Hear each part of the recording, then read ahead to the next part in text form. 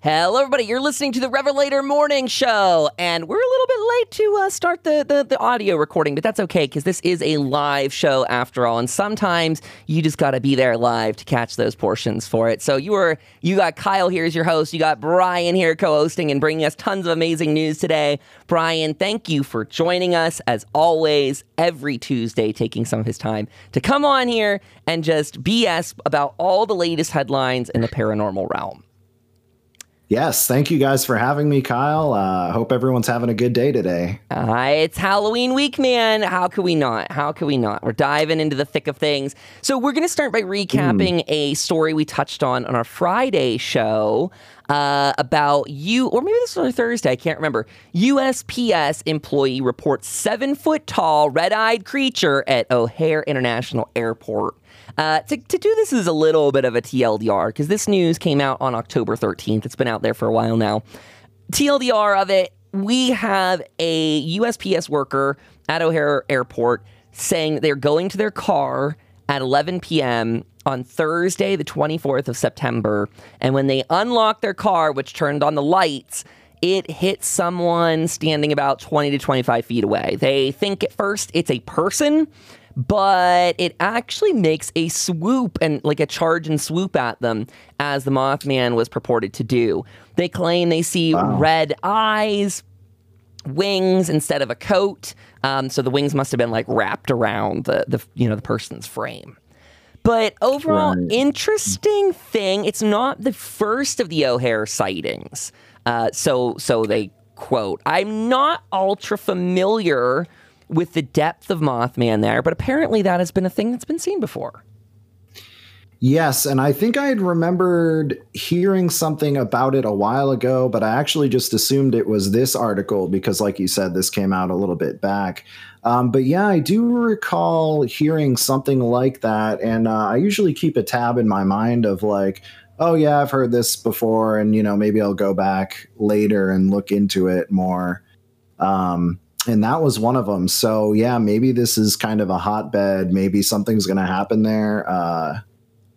So who knows? I'm seeing here in the article, they say that there are at least 10 sightings coming just from the airport alone in August of 2019, which means that they've got quite a few there. And I have seen this book. I have not done anything. I've not purchased it. But the Lake Michigan Mothman, I've seen that title float around. I am interested. Cover looks amazing, and I love the Mothman, period. So I'm like, I need it, but not right now. I have a huge reading list. Same here. Yeah, me too. And I love Mothman, and I still have yet to check out that documentary we talked about last week. I accidentally downloaded the 2002 Hollywood Mothman movie thinking it was a documentary. And I was like, oh, I'm going to watch it. Maybe we'll talk about it. And maybe I'll still watch it. But anyway, yeah. So Mothman has been in my thoughts lately, especially with the new documentary that just came out, I think, last week or 2 weeks ago. And exciting news. Yeah, that was just last Tuesday. Time is freaking flying. Right. They have agreed to come by the show and do an interview, but they're booked up through November 9th. So after Halloween week, we'll sit down, we'll chat about how we want to have them come on, watch that documentary in advance, and we can all, shoot the shit about what's going to happen. But currently they're just, their schedule's up. So we're very excited. I cannot wait. I'm chit-chatting with them about ideas for everything. Yeah. It's really exciting to see how friendly and open so many of these people in the paranormal space have been. That was just, it's very nice that we could just be like, wow, look at this documentary. This is awesome. Let's interview them. And they're like, cool. Yeah, we're in. We're in. Just give us the time we need and we're in. So heck yeah, Chad. It is very cool. Thank you for being here and supporting us. That'll be an exciting one. Yes, thank you guys. So at the end of the day, it is an interesting one to keep like an idea of what's going on. I found a timeline, actually. Timeline of the Lake Michigan. This is old. This is 2017. Does it go further? Oh, it's updated. Holy crap. Whoa. Yeah, because I feel like I've been hearing about this for at least a year, but the last year for me has kind of been a blur, as I'm sure it has for a lot of people. So I'm like, was it last month? I don't know. Yeah, this is such an odd, like, I cannot believe how many. So apparently the Mothman, or a winged creature in the Lake Michigan area, dates back to 1957, having a ton of reports increase in 20. It looks like 17, they really spiked. Like, really spiked in 2017. 2018's a little bit smaller. 2019's decently a little bit bigger. 2020 already off to a start. As of February, they were initially kicking off and continuing through October. So lots of Mothman to be seen there, you guys. If anyone's in that area, let us know. Let us know if you have any encounters or if you actually hear these stories going around, because that'd be interesting. Yeah, I didn't realize that it went back, you said, to 1957. That's interesting, because that's before even the Point Pleasant incident, which was, I think, 1967. I believe you're correct on that date. It says a young man encounters a winged creature with a, quote, the body of a large man while out hunting in Braidwood, Illinois. There's nothing for about 12 more years. So in 1969, a young child is abducted from his home for an indeterminate amount of time by a, quote, tall winged humanoid before being returned. That's odd. Wow. That's got to be a story. So he came back. Has anyone ever interviewed this guy? By the way, this is all coming from the Singular Fortean Society's website. We'll try and get you guys a link. They have a lot of these interlinked, though, so just a heads up. Yes, you can click into these and then apparently see more about all of these. Like, they've done a really good job. Wow. So, yeah, I mean, without me going into detail, this does look like an interview of sorts here. It's a lot of quotes. What is this?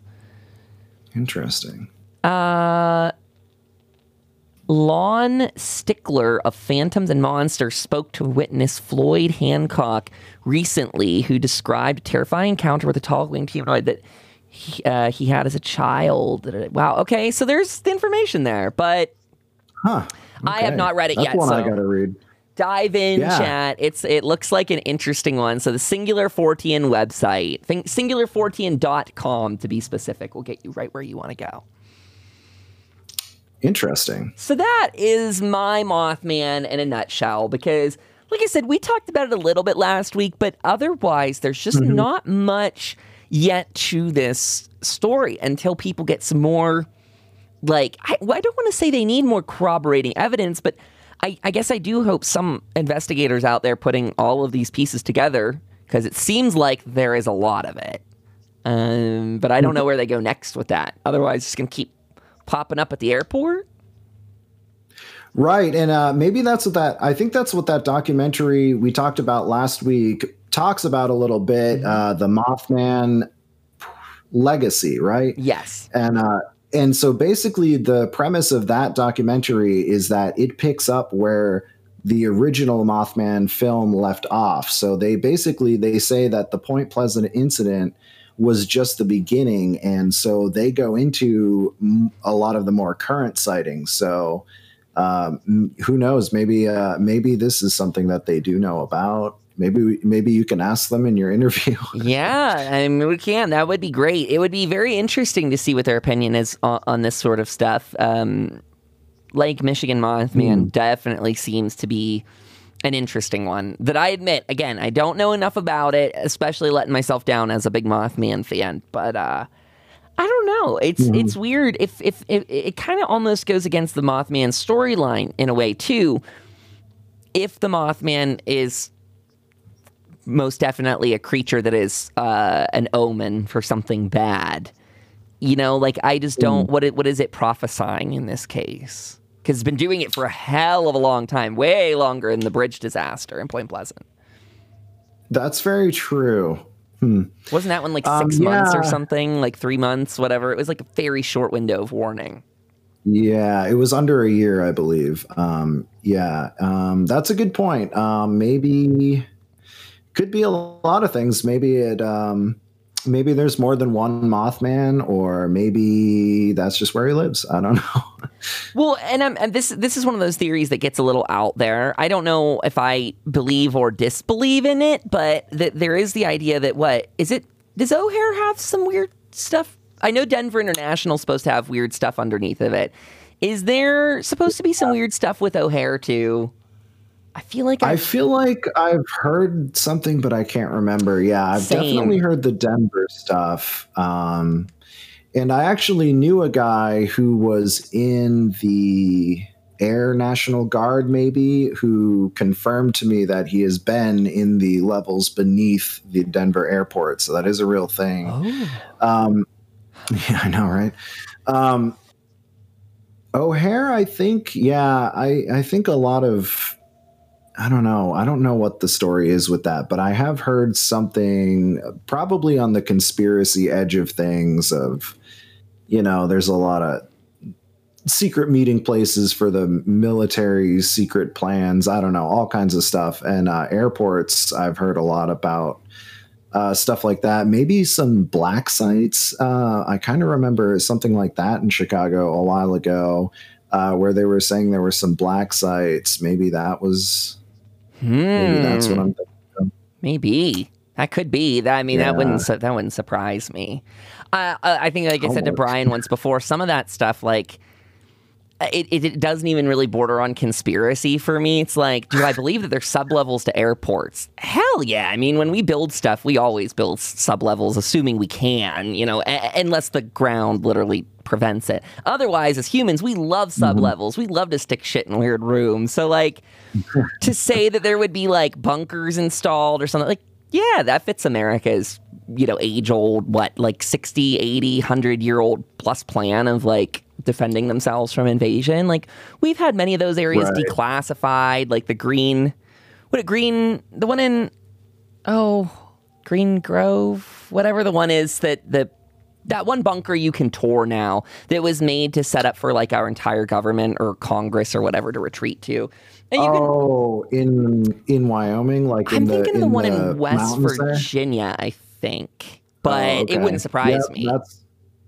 There's one in West Virginia. There's one like along in the Rocky Mountains somewhere in case like we ever get nuked. All of our like backup infrastructure for our military and stuff like that is there. So it wouldn't surprise me if they maybe wanted a more modern version of that, like, and because if I recall correctly, those facilities were all constructed during the Cold War during the 1950s. And up until recently, a lot of our, backup stuff still was running on floppy disks. I think I read that just a few years ago. I know, right? Yeah. I think I heard something about that with nukes, right? Like the nuclear armament system is like really old, like Ryan said. Yeah. Mm-hmm. Yes, a lot of it does still run on floppy disks. So perhaps they were in, they were up for an upgrade and, decided to do something like that because it would be in the right area. The Rocky Mountains provide a lot of cover from airstrikes and stuff like that. So, yep. Yeah. Space Unicorn in chat says that was the Greenbrier Hotel I'm thinking of in West Virginia and the Cheyenne Mountain Complex in Colorado. Cheyenne Mountain. So that's why I say, like, the conspiracy theory of, is there a complex? Sure. Yeah. I mean, I would everywhere. If I were in charge, I'd be building bunkers out the wazoo, but I'm a little maybe paranoid about it. But I could live underground. But, yes, I guess the question is like, what's happening in those bunkers? That's I don't know. Right. And one theory, would be that, that I think I've heard is that all those bunkers are interconnected through underground tunnels. Yes. Like at the Denver airport, you have truckers that apparently go underneath the airport and drive for hundreds of miles to drop off their payload and then leave. And like when I say payload, I mean like sometimes it's just food, like stuff like that. So you got to think probably there is some stuff going on under there. If it were me and I was in charge of the military, I'd want to make sure that, for example, the Pentagon goes underground for who even knows how many levels. I would want to make sure that the critical infrastructure, the intelligence and, all that is very well protected and guarded, and underground would be a perfect place, I think. I think so too. I've heard Pagan and I talked very briefly, and if we have any structural engineers out there, please speak up, or seismologists or whatever. But Pagan and I were talking very briefly about the idea of like all of the U.S. having those secret highways underground. And I'm like, the only thing that makes me think that we wouldn't do that is imagine that you are in charge of keeping those tunnels from breaking. And every time we have like a tectonic shift and one of those things, because we're talking, 1,000-mile long tunnels relatively, right? And I'm not an expert. I have no idea. I've never built a metro station before. I don't know what it's like to build rails underground, but I imagine it's a hell of a nightmare when you start talking like on the state to state level. I imagine it's a pain in the ass even when you're talking about like New York City alone, let alone going like, let's carve out this. Right. I could be wrong. Maybe that's a thing. I think, though, if I were in charge, I wouldn't worry about that myself and instead just hire commercial vehicles to, transit a lot of stuff under. People don't ask questions. That adage they use in like TV shows, movies, the archetype where someone just throws on like an electrician's outfit or like, uniform, and then they like, oh, I'm just checking the power. And people like let them in. Like, I feel like there's a lot to be said if you hide things in plain sight. I don't know. I think that's true.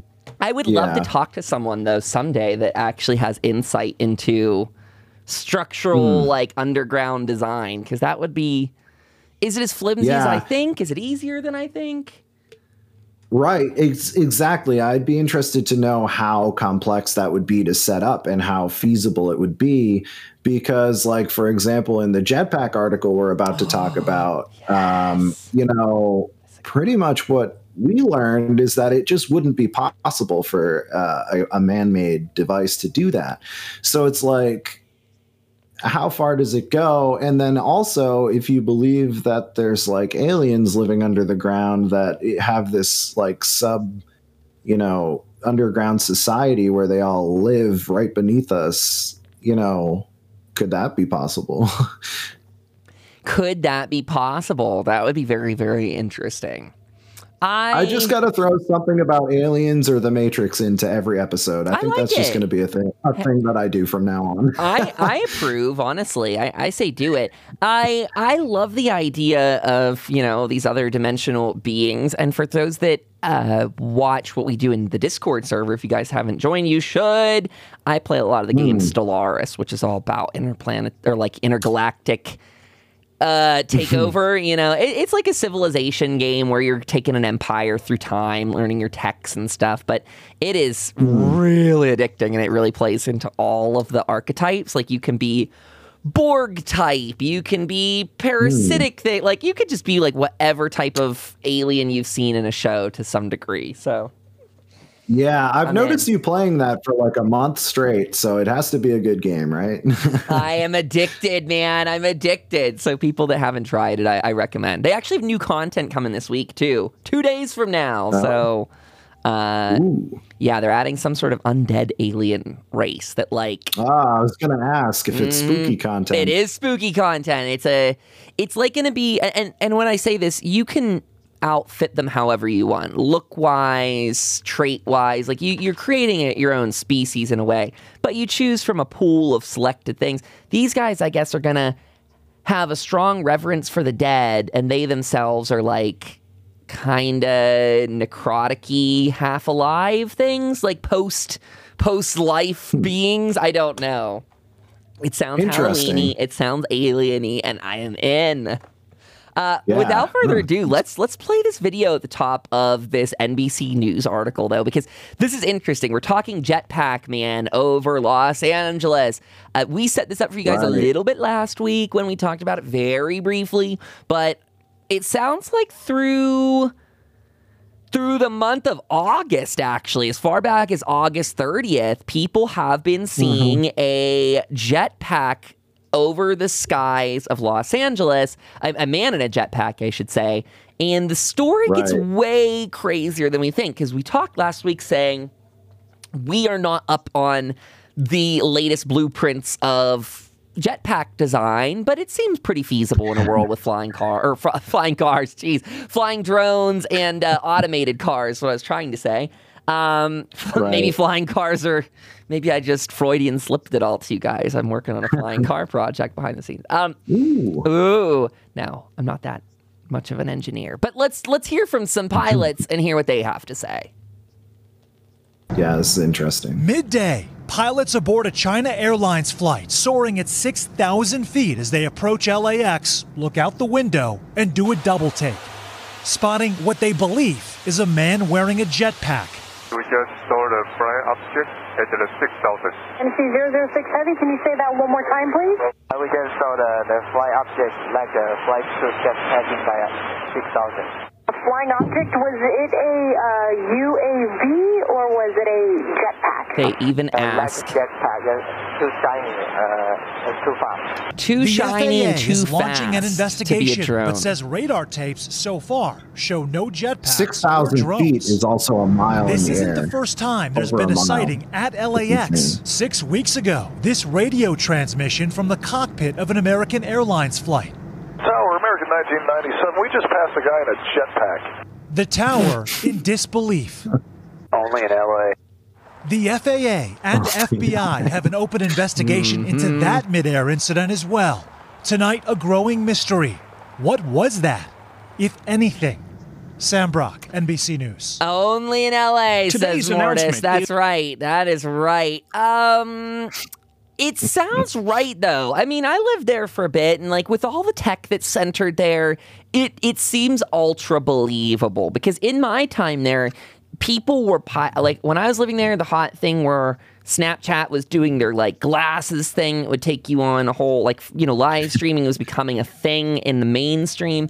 There was a lot of different tech on the streets that people were piloting. So, it seems about right when we talk about Elon Musk and all that, what's going on, what can be done tech-wise, what if billionaires throw their money behind things. But this article really shines some doubt on that. Yes, and I was just going to say that too, because there's a few reasons, and you're right. There is one or two companies that are allegedly working on the technology, but from what this article says is there's no way if it were to reach that height. So these pilots are reporting that they're seeing a guy in a jetpack at 6,000 feet. That's over a mile in the air. I'd imagine for just a person to go up there, you'd have to, be able to withstand some extreme temperatures and, being up that high, the oxygen would be low, you'd be flying. And so what they said is that the current technology, there's only 4 or 5 or 6 of these jetpacks, and they're super model, they're prototypes that they've only tested a few times. And from what this article says is that the jetpack can hold up to 12 gallons of gasoline, which is enough to keep it in the air for 10 minutes. And in order to reach that height, you would have to be flying straight up for at least 7. And in order to land, since you're that high up in the air, it would deploy an emergency parachute and all kinds of stuff. And nobody reported seeing that. Nobody reported seeing any debris. From what these people who developed the jetpack were saying is that it's also extremely loud, meaning if it were a few miles from the airport in a neighborhood, people would have called in to complain hey, there's some crazy loud noise going on. And we didn't hear about any of that. So that leads me to think it's not something that was developed by anyone in the area. Possibly secret military use is something I was thinking of. But why test it in LA? Why not test it at Area 51 where they test all the other experimental flight things, Yeah, that makes me think it has nothing to do with the government in any way. I feel like they wouldn't be testing this out there. I could see just a random. It does make me think back to Bob Lazar, when he was trying out his super drag race things that apparently are super engines turbine engines, jet engines on race cars is what he was doing. Gosh. And that's when the government apparently tapped him for a job because he was doing that, in his backyard. Like he was doing that. Like we talked, Brian and I spoke the other day about the guy who had done the radioactive Boy Scout who made his own reactor. Yes. Like we talked, there are people that do these things at home, extreme hobbyists. I believe there was also a story of a guy who made his own rocket to like try and go into space. There's probably a dozen of those out there. Look them up. But you hear these. Is this one of those? What makes me think no is this article's description of how much propulsion is needed to go into this. Yeah, that would have to be a seriously developed engine of some sort. And for the fact that it doesn't make noise is also, it would have to be some type of technology, either a very quiet and efficient gasoline engine or something else entirely. Which, if you think about it, gasoline has been our main source of propulsion engine for a long time simply because it's efficient and it's, you get a lot of bang for your buck. You're blowing up gasoline and using that force to propel yourself, your vehicle or whatever. So, I feel like if we discovered something better, we'd at least have heard about it in being in development or something like that. You'd think so. Hi, Shunsella. Welcome aboard. Space Unicorn says Denver is that high. People breathe in Denver. But I'm not an expert, but I don't think that's how it works. I think when you're climbing 6,000 feet in 7 minutes, I imagine that's not, I think you'd get lightheaded and pass out. Because when you actually move to those altitudes, like to live, you get like 2 weeks of, what do they call the altitude sickness, fatigue, something? Yeah. Yes. I had that when I moved here formally. Not on a visit, but on a formal move to Salt Lake. Oof. Right. And I'm from one of those areas where I think our base elevation is like 4,000 or so feet above sea level. So compared to most areas of the country, like when I go to an area where the oxygen, like a lower altitude place, you're physically able to do more because you're conditioned to performing with less oxygen. So like if you were to go run a mile, you'd feel great doing it coming from high and going to a low altitude. So it is possible, yes. But like imagine what Kyle was saying is going up that high that fast. It's like I don't know the exact logistics of it, but I mean, that does take an effect. And plus a mile in 7 minutes, I guess that's not, well, that is pretty fast, honestly. That's really fast. I mean, you're in a pressurized cabin in an airplane for that reason. Like, you know what I mean? Like that, right. That's why we don't fly our airplanes open cabin, right? I mean, it wouldn't be great, but we could. Like, we could just, if it weren't for us needing to keep people in our bodies aren't made for that kind of drastic shift and stuff. That's why your ears pop and all that with the altitude and all that jazz. So I don't know. Again, is it possible? Yeah, I mean, theoretically, you could. Our astronauts go up into space, so could they have a spacesuit? You know, something that's keeping them pressurized on. Sure. Is it likely? That's what I was just thinking. Yeah. Is it likely? All becomes the question, because if we start to slap together more of these, like, dare I say, multi-million-dollar assets, because I'm sure an astronaut spacesuit costs. Multi-millions? I don't even know. But I mean, so now we're saying not only does this entity that went up there, this person have a state-of-the-art jetpack that doesn't have, the same sort of sound and combustion and all that, but they also now have access to these, equivalent of our spacesuits to survive that kind of jump up. Like you said, temperature-wise, it's going to be cold up there. We're not meant to... Yeah, so I don't know. I'm definitely not an expert on it, but I don't think it applies in the same ways of like transitioning places like that. The end of the article claims a theory that I'm not super into, but they say that it could be a drone with a body attached, like a mannequin. Yeah. Right. And that would be funny. Honestly, I could kind of see that happening. Like some guys just like, oh, I got a cool drone, and like people do that. Like you see people in Halloween, they'll like put a ghost looking costume over the drone and fly it around like it's a ghost flying around or something. I've seen stuff like that, so it's not entirely impossible. But again, how high do you get in the air with a drone? Because a mile high in the air is like, that's really high. Well, and the other kicker is like that if you fly a drone at the height of, like, there are very strong restrictions on drone flight, especially in, like, I don't know what to say. I don't know how. I'm sure LA has an absolutely massive drone problem. They were starting to when I left, but I can only imagine like the 4 years since or whatever. But they're very accessible, but they have FAA regulations.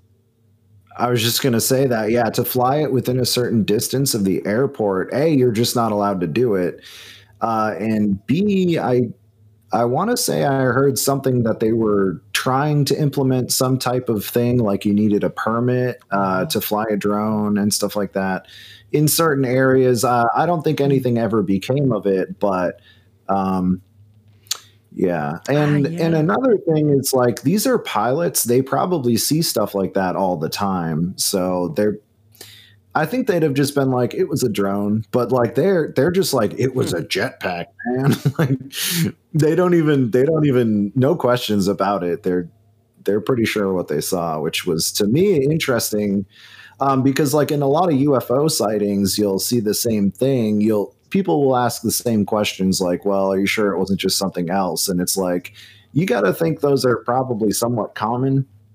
And so they see those a lot and are probably able to identify those. So there's a lot of weird in this story. And honestly, I'm not saying it's an alien. I'm not saying it's jetpacks, but it definitely is strange, the confidence with which the reports were called in. And I don't know. To me, it's weird. It's definitely interesting. I say so too. I think that's the case. Let's take a quick AFK. Let's do a BRB sort of thing here. Everyone, take 5 minutes. We'll be right back. And for everyone listening live, you guys just get a nice handy pause. We'll be right back after this break. Hello, everybody. We are back. It's time. I'm resuming. I gave Louie some peanut butter back there, so everyone gets to see a little bit of Louie having a great time. Got his Halloween collar on. He's ready. Oh, wow. I know, right? I put him in the spirit. I said, if you can have this, you have to wear this for us. You have to be festive. So, that's cute. Right before the break, we were talking about the jetpack story. Very, very interesting. I am very excited to keep an eye on the jetpack one as it develops, just because it's strange. I want to know. I bet we find out it's a person, is my thinking, that it's some sort of like company that's been working on it. But I have no idea. You'd think we'd know if that were the case by now. Well, one thing, so I was going over my notes. I made a few notes about this article. And one thing that they do say in the article is that this is currently under investigation by the FBI and the FAA, which is the Federal Aviation Association, I believe. Don't quote me on that. Or authority or something. I don't remember. Right. Yes. So you'd think they'd have gotten to the bottom of it if that were the case, right? Administration. You'd think so, yes. Federal Aviation Administration. I had to look it up. That's what it is. I'm sorry. No, I didn't know it off the top of my head either. But you're right. You'd think that someone would know. If it is $1 billion like startup company doing crazy stuff, why you wouldn't want to like sneak this through? Because you don't want the FBI. They would get sued. I mean, they would be in violation of federal law? I don't know. I guess, yeah. Yes, I would almost guarantee there are flight regulations in the city of LA where I don't think you could fly a personal plane through LA or anything like that.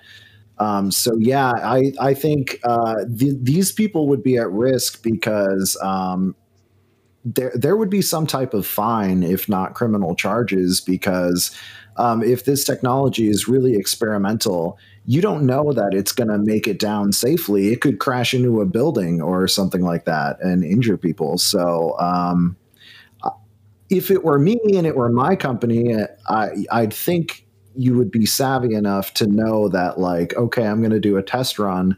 I should run it by the FAA or something like that to make sure it's not illegal or whatever. So yeah, and Space Unicorn's been giving us some good thoughts in chat. So one of theirs that I think I'm just going to debunk out of this article, which was assuming no one heard it on the way up, it's possible that it made its way up unnoticed by civilians. Having lived in LA, I think I'm going to say that sounds really unlikely because of the limitations this company said would likely be on the jetpack, saying that you would need to go straight up. And one of these sightings was right over downtown Los Angeles. Even if you're not in downtown LA, I mean, it is a sardine city. You know, you have houses, but like they are, there's a lot. You know, there's a lot of people per block. I think the block I lived on, there probably was over 1,000 residents on this pretty residential street because we just had, you know, a ton of apartment complexes. The small apartment complex I lived housed 15 units, and there were like a lot of those and a mega one at the end of the block that was, you know, stories high. So the idea of being in LA and avoiding it, you'd have to find, there are areas that you could probably get away with it, but like, you know, really iffy. And why would you? Because there's planes flying in your face. Yeah, like what about like the top of a tower, like with a helicopter pad or something like that? Maybe you could sneak up there and have your little kicks or something. But another thing is, like, if it were a business, I wouldn't do that. I would build my own or something like that. I wouldn't. Yeah, I don't know. It definitely, I don't know. I mean, I've never lived in LA, but I've been around the airport area, and it's, you know, it's pretty busy. There's a lot of people there. Yeah, and it's a massive city too. Like the general idea of Los Angeles County is huge, and it has like 15 million people in it. And those are all people in like commutable distance of like an hour or less. So like if you start to think of it that way, there's a lot of people in a semi, you know, metropolitan sprawl sort of sense. But that also makes me think like, I don't even know how you'd get to downtown LA and not have people hear you. And you bring up a great question if you try to take off on one of the towers there, because LA is a flat tower top city because they had an old regulation that they wanted helicopters to be able to land and evacuate people. I think that's all like a myth now, just due to population size. It would never work, as far as I remember. But you know, if someone got up there and took off from the top of that tower, again, just like you said with, you know, the FAA regulations, then that puts that tower in question. Like, did they either allow someone to go up there without a permit to do that? Did someone sneak up there? Therefore, their regulations are probably really bad. And I say that because that is a designated landing pad, which means it's probably approved in some way by the FAA, meaning that, you know, you see the relationships I'm trying to draw there, where it's like someone would get in a lot of legal trouble, which does beg the question again, who is it? Is it a drone? I don't know. Yeah, is it some Tony Stark kind of guy, or like Elon Musk has like a hobby that he's doing? Like, what is this? I don't know, man. But this is a great. I'm glad you brought this one up, because touching on it for a minute last week did not do this story any justice. This was good. I know, because it was interesting to talk about it, but now that we know the details, like we know a little more information, but it's only led us to more questions, frankly, because, you know, when I heard about it, I was like, it could be could be what we talked about. Could be someone as a hobbyist, could be a company developing it, all this stuff. But now it's like the FBI doesn't even know who it is. So it's like the mystery, the plot thickens. I agree. Well, let's put Jetpack Man to bed for now. Time to move on to a news story. We will keep you guys informed as we see headlines of it. And if we happen to miss anything, please always shout that stuff out. We would love you to submit links and such, because these are going to be good ones to track. Would you like to talk about... Oh, go ahead. Sorry, Brian. Sure, yeah, I'll talk about the next one. And yeah, so this was actually an article that Screaming Siren from chat had sent to me that I wouldn't have looked into much further personally. So thank you, Screaming Siren. I appreciate that. And like I said, people, if you see weird headlines throughout the week, send a message to me or Kyle, post it in Discord, send me a message on Twitter. And, if it's something that seems interesting, we'll talk about it on the show, and like we did today, I guess. Indeed. Always happy to. So this one is a couple who bought Conjuring House, install 24/7 cameras, and say it's definitely still haunted? Ooh. Yeah, so this is an interesting one. So Kyle, I think you said you have not seen The Conjuring, and I didn't either. So last night I did a little bit of homework and I watched the movie The Conjuring, which came out in 2013. And it's a film about Ed and Lorraine Warren. One of the locations that they investigated, I believe it was in 1971. So let me go into just a little bit of backdrop about the house. So it became a popular I guess it didn't really become too popular back when it was investigated in the 1970s, but it was kind of along the wave of the Amityville horror type of house. And, all those thrillers were coming out about real haunted places. And so this one was investigated by the Warrens. The family that was living there was experiencing a lot of violent poltergeist activity that it was determined that in the 1800s, a woman who was accused of practicing witchcraft had lived at the house. And she gave birth to a son that she sacrificed to Satan because she believed that it would elevate her status in the eyes of the devil. And then she committed suicide in the house. And so the story is that, I know, creepy, right? Yeah. So the story is that her spirit is in the house, and a lot of the people that lived there after were possessed by her spirit, and she compelled them to kill their children like she did. And so that's the premise of the movie. Is a family moves in there, the mother kind of slowly starts to become possessed by an entity, and they perform an exorcism and she comes back to normal, and that's the end of the movie. So I guess in 2017, the house, the actual Conjuring house, they filmed it in a different location. It's not actually at the Conjuring house, which is in Rhode Island. But so in 2017, that house went up for sale, and it was purchased by two paranormal investigators. So I guess it's a fitting thing. A lot of people are like, why would you want to live there? But I guess if you're a ghost hunter, that's like the perfect place to live because, it saves you money on having to go out on the weekends or whatever. Anyway, so so they move in, they set up the 24/7 cameras, and they reported seeing a lot of black mists. Hearing disembodied voices and footsteps, knocks, lights flashing, objects being thrown violently by an unseen entity, just very extreme activity that they said that they capture on a daily basis. And so they put a bunch of security cameras up. I think they said there's one in every room, and they record 24/7. And daily they will they'll see the footage of something unexplainable happening, which is really interesting. And I guess they've opened it as sort of a tourist attraction. They do tours during the day, and then overnight you can do a paranormal investigation, and you can go to theconjuringhouse.com to book, set up an investigation if you're from that area. I'm from Vermont, so I'm a little far, but it is in my neck of the woods. I consider all of New England my hometown, or my home turf, I guess I should say. If it's in New England, it's not too far. So, for those of you who are in the area, take a day tour. Some of these haunted places are so interesting just to go during the daytime and see what's there, because they'll have artifacts on display, all kinds of historical stuff. I don't know how much the tour costs during the day, but usually it's not cheap. I mean, under $20, usually like $10 a person is what I've seen at a lot of places. So, so that's the story, is that they bought this house. They've turned it into a kind of a tourist attraction, but it sounds like they also live there. So kind of like a reality TV show also. I don't know.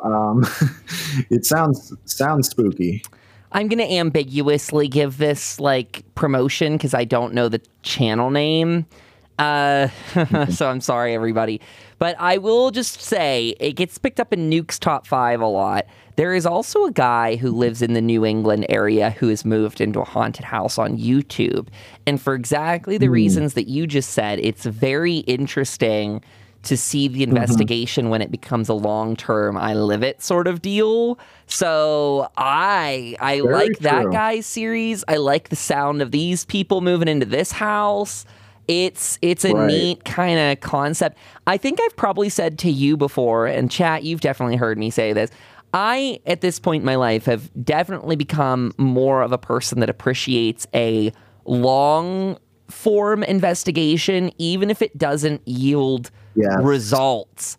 I am over, personally, the phase in my life where I was very just interested in, like, trying to, find the scarier thing. Like, I feel like I followed a lot of those shows in the early 2000s on TV that every week had to try and amp it up more. And now I'm on the other side of the spectrum, on the other side of the hill, where I'm like, sorry about that, chat. I see the Louis glitch there. Sorry, Brian and Louis have merged on the camera front there with their text. Hey, I look better now. Just keep it. No way. Birdman also in chat asks, how do you become a paranormal investigator? I'd say research. I'd say research is your first thing in my mind. Brian, I'm going to toss this to you in a second. I'll say research and actually investigating. Like, it sounds silly, but if we're talking about, like, how do you become a TV paranormal investigator, that's a whole other route. But if you're saying, like, how do I actually investigate the paranormal? Research, books, and, well, the internet articles too. And then, actually going out there if that's the type you want to be, an in-field investigator. Brian, what's your thoughts? Yeah, so, a lot of what you said. So there, if you're looking to start it as a hobby, definitely research. There's a lot of online resources. You can use my website, ghostquest.net, to find potentially haunted locations near you. But before you do that, you really want to look, I'm sure there are blogs and guides of, like, what to do, what equipment to use is an important one. You're going to want to do some research into, how it all works, like what is considered paranormal. Like, for example, cold spots and stuff like that are things that, like EMF levels. There are things you can check for. I would try and become familiar with that. And then, when you feel like you kind of know, honestly, watch Ghost Hunters, watch Ghost Adventures on TV. That, despite it being a little bit embellished and a little bit Hollywood, that pretty much is what it is. You research the place, you go there, you maybe ask some questions, you have some equipment, stuff like that. If you're talking about how to become, like, as a profession, it's a lot more difficult, but there are a lot of ways to do it. If you start a YouTube channel for your ghost investigations, eventually you can monetize your channel once you have a certain number of subscribers. YouTube will actually pay you, I think it's like approximately $4-ish per 1,000 views on your videos on YouTube. So, like, if you get a big enough following and you put out those videos, you could do that. You can offer services to people. I know it's an unpopular opinion, but some paranormal investigators will charge you to go and do a cleansing of the house or whatever. The community is really divided on whether that's ethical and a lot of stuff like that. But when it comes to wanting to make a living out of something, there's always a way to make it work for you. Like, for example, with my website, I write about haunted locations, and I don't really, up until recently, I wasn't selling anything because I hadn't published any books. But, you can put advertisements on your website, like a tiny little ad at the bottom. And every time someone views your webpage, you'll get a penny here and there. But eventually, it's about building your reputation and about building your brand and, networking, getting to know people, getting people to know you. It's a journey, though. I mean, don't let anyone tell you it's going to be an easy buck getting on YouTube and you're going to make money. Because I see a lot of that happen. Yeah. People come into the field and they're like, oh, I'm going to put out crazy ghost videos. And 3 months later, they realize they've only got 100 people to subscribe to their channel and nobody watches their videos, and they just quit because they don't actually like it. They just think it's going to be an easy job or whatever. But that's true. That's like true. I say, if you have the passion, it won't be a job like I do. I mean, I wake up, I do this every day, and same. It's because I'm passionate. It's not because I was good at it at first. It's not anything else other than I put the time in and I put the dedication in, and I'm going to continue to do that, whether I succeed or not. And ultimately, that's what's going to lead you to succeed, is if you can deal with failing every day like I did for 5 years straight before you finally end up on a TV show with this awesome crew, if you love it, do it. That's all I'm going to say. That's a great way to put it. It is very passion driven. So Birdman, I hope you're still out there listening. I hope you got something out of that. Hope I didn't scare you off. No, I mean, I think you did a great service there. I don't know if I still see him in chat, but Twitch chat's a weird, fickle thing. But it is true. You gave the honest answer, and I think I'm not saying this is Birdman, but I think a lot of people that we see pop through the Discord and just in general do assume it's going to be. Well, I don't know. Like I said, I think it depends on what you want to make out of it. Do you just want to be a paranormal investigator on the weekends? Because if so, nothing's stopping you more than your own ambition. And I mean, I almost don't want to say your tech, because you could go out there pretty low tech and try and communicate with something, true. Right? Like, you don't having all those cool $1,000 like kits of equipment is great, but I mean, most people aren't going to start with that. Actually, back to your YouTube point, I hear a lot of content creators say, I started recording on my phone and just started uploading that. And it is true. You can spend the money, but you got to have like the knowledge. Mortis says the patience. I think another thing that gets downplayed a lot is people don't think of the investigation that goes on before you actually get there. Getting that research side, checking into the house, corroborating things, taking multiple stories into account, vetting sources like you and I have been talking about. We talked the case that Pagan and I looked at that had all kinds of no cited sources. So gotta be good. dot your I's, cross your T's. That's kind of being a paranormal investigator. Yeah, and one more thing is find other groups in your area. Like, if you're from, Kyle, you're from Utah, find a group in Utah and send them a message. Just say, hey, I'm a newly starting out investigator. Could I come along on an investigation or two with you guys to see how you guys do it? Get inside your head. I just recently had my first official paranormal investigation about a month and a half ago. And I didn't bring any equipment. I don't have any equipment to bring. I didn't bring any knowledge, but it was awesome because I got to follow these guys around, and they'd say okay, I'm going to set up a camera here and a few of these objects because we know there's a ghost here who does this and that. And, it was interesting to get inside their head and see how they did it. And once you do that, it'll give you your own ideas, or you can even just straight up take their techniques. I don't say steal them, because they're just things people do. So if you copy somebody's method point for point, and that works for you, then great. Because there's a lot of books about techniques for paranormal investigation. You can follow those. You can do it your own way. It's just, it's a personal experience and it's a personal journey. So I suggest to, treat it that way, do what feels good for you. Exactly. So that's a good summary. I really like that, Brian. That's a good one. Hopefully Birdman caught it, and people out there at home, if you're listening and want to become a paranormal investigator, can start right now. Yeah, and you guys can reach out to me on Twitter or in Discord. I'm part of the Chaos and Shadow Discord. People ask me questions all the time. Definitely reach out. I'm happy to answer your questions, have a chat, whatever. Please do. Please, please, please. Okay, Brian. Yeah, absolutely. I love it. It makes my day. I love it when people say hi. So, do we have anything else to add to the Conjuring House article? I wish I should go watch it. I have a weird tie-in to say that when I was living in LA, I worked with James Wan's crew on when he was doing The Conjuring 2, I think.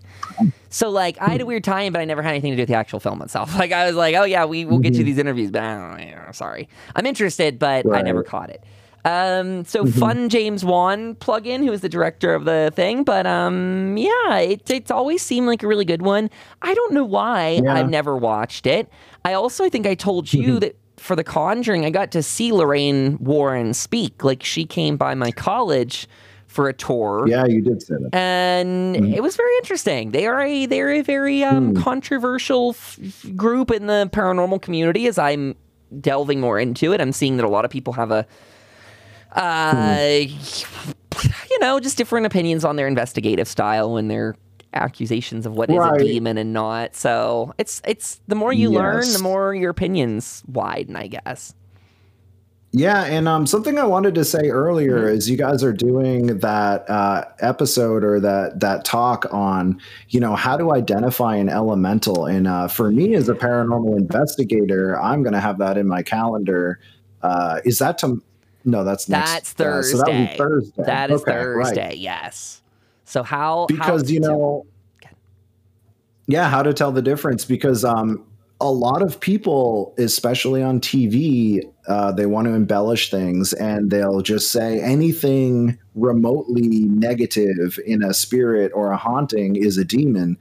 And to an extent, it's like people speak from their spectrum of knowledge and understanding. So if they are not aware of what an elemental is, then they wouldn't use that word to describe it. And so for me, I see it a lot on Twitter, people saying they think there's a demon in their house and stuff like that. But a lot of times I do think, and I'm not an expert on elementals, obviously, but I think an elemental would be more likely because they're tied to the land where you built your house. They're tied to the trees you cut down to put your house there.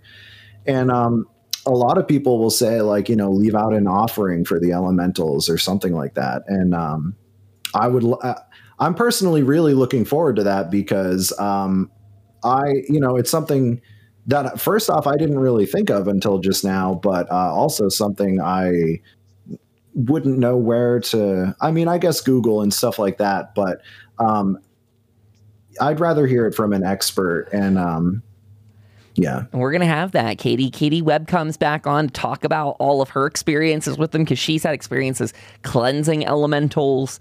It's going to be an interesting time because I think you're very right. Without getting into the nitty gritty of Thursday stuff, I think it takes something special to conjure a demon. And to be honest, I think 90% of the people that say they have a demon aren't that special. We're just average folks living our average lives.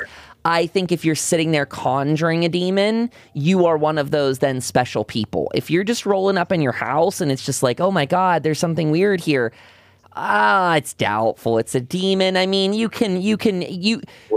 thing is, especially, and I think this is one of those ones that gets lost in the paranormal realm because it's a tricky balance. I think you should always healthily be trying to disprove something until it's time to prove it. And I think that shifts at some point too, because we could sit there and disprove to the point that we're blue in the face and we sound crazy. Like we're throwing just such stupid common day things at it that it's like, okay, you're bending over backwards way too hard to prove one way or the other. Prove what you want to believe, basically. Yes. And I think in this way, again, not to say that demonic, infestations aren't real, not to say that people haven't had them, but is it to say, again, that most people are probably not special enough to attract a demon? Yeah. I mean, I don't, unless you're sitting there invoking it. True. You've got to have It's like, yeah, you got to keep in mind, sorry to interrupt you, Kyle, that demons, from our understanding, are highly intelligent, free-willed beings. Like, why would they be trapped in your house, I guess? What would they want from being there, really? Because think of a demon as like a greater being, kind of more than a ghost, more than a human spirit, a powerful entity. What do they really want from you? And it's true that there are entities that feed on, like, they sense deep, dark depression or anger within a person, and that attracts that spirit to you. But even then, is it necessarily a demon? We don't know. I mean, it could be. It definitely could be. But I kind of agree with what Kyle's saying. It's like, I feel like 9 out of 10 times it's probably something else. I think you hit it really well there, too. And that I do thoroughly believe in that your mental state and well-being plays a lot into it. Like you said, if you're depressed, I also think that for demons, you have to, this is my interpretation, I could be totally wrong in the real world, but I always run with the interpretation you have to believe in them to be empowering them. So, like, you have to be afraid of demons getting you before demons are going to come and get you. Because, that would be chumming the water, I think. And I see that again online. I guess we can, just as a fun Halloween week discussion to have. But I do think, I heard the idea of,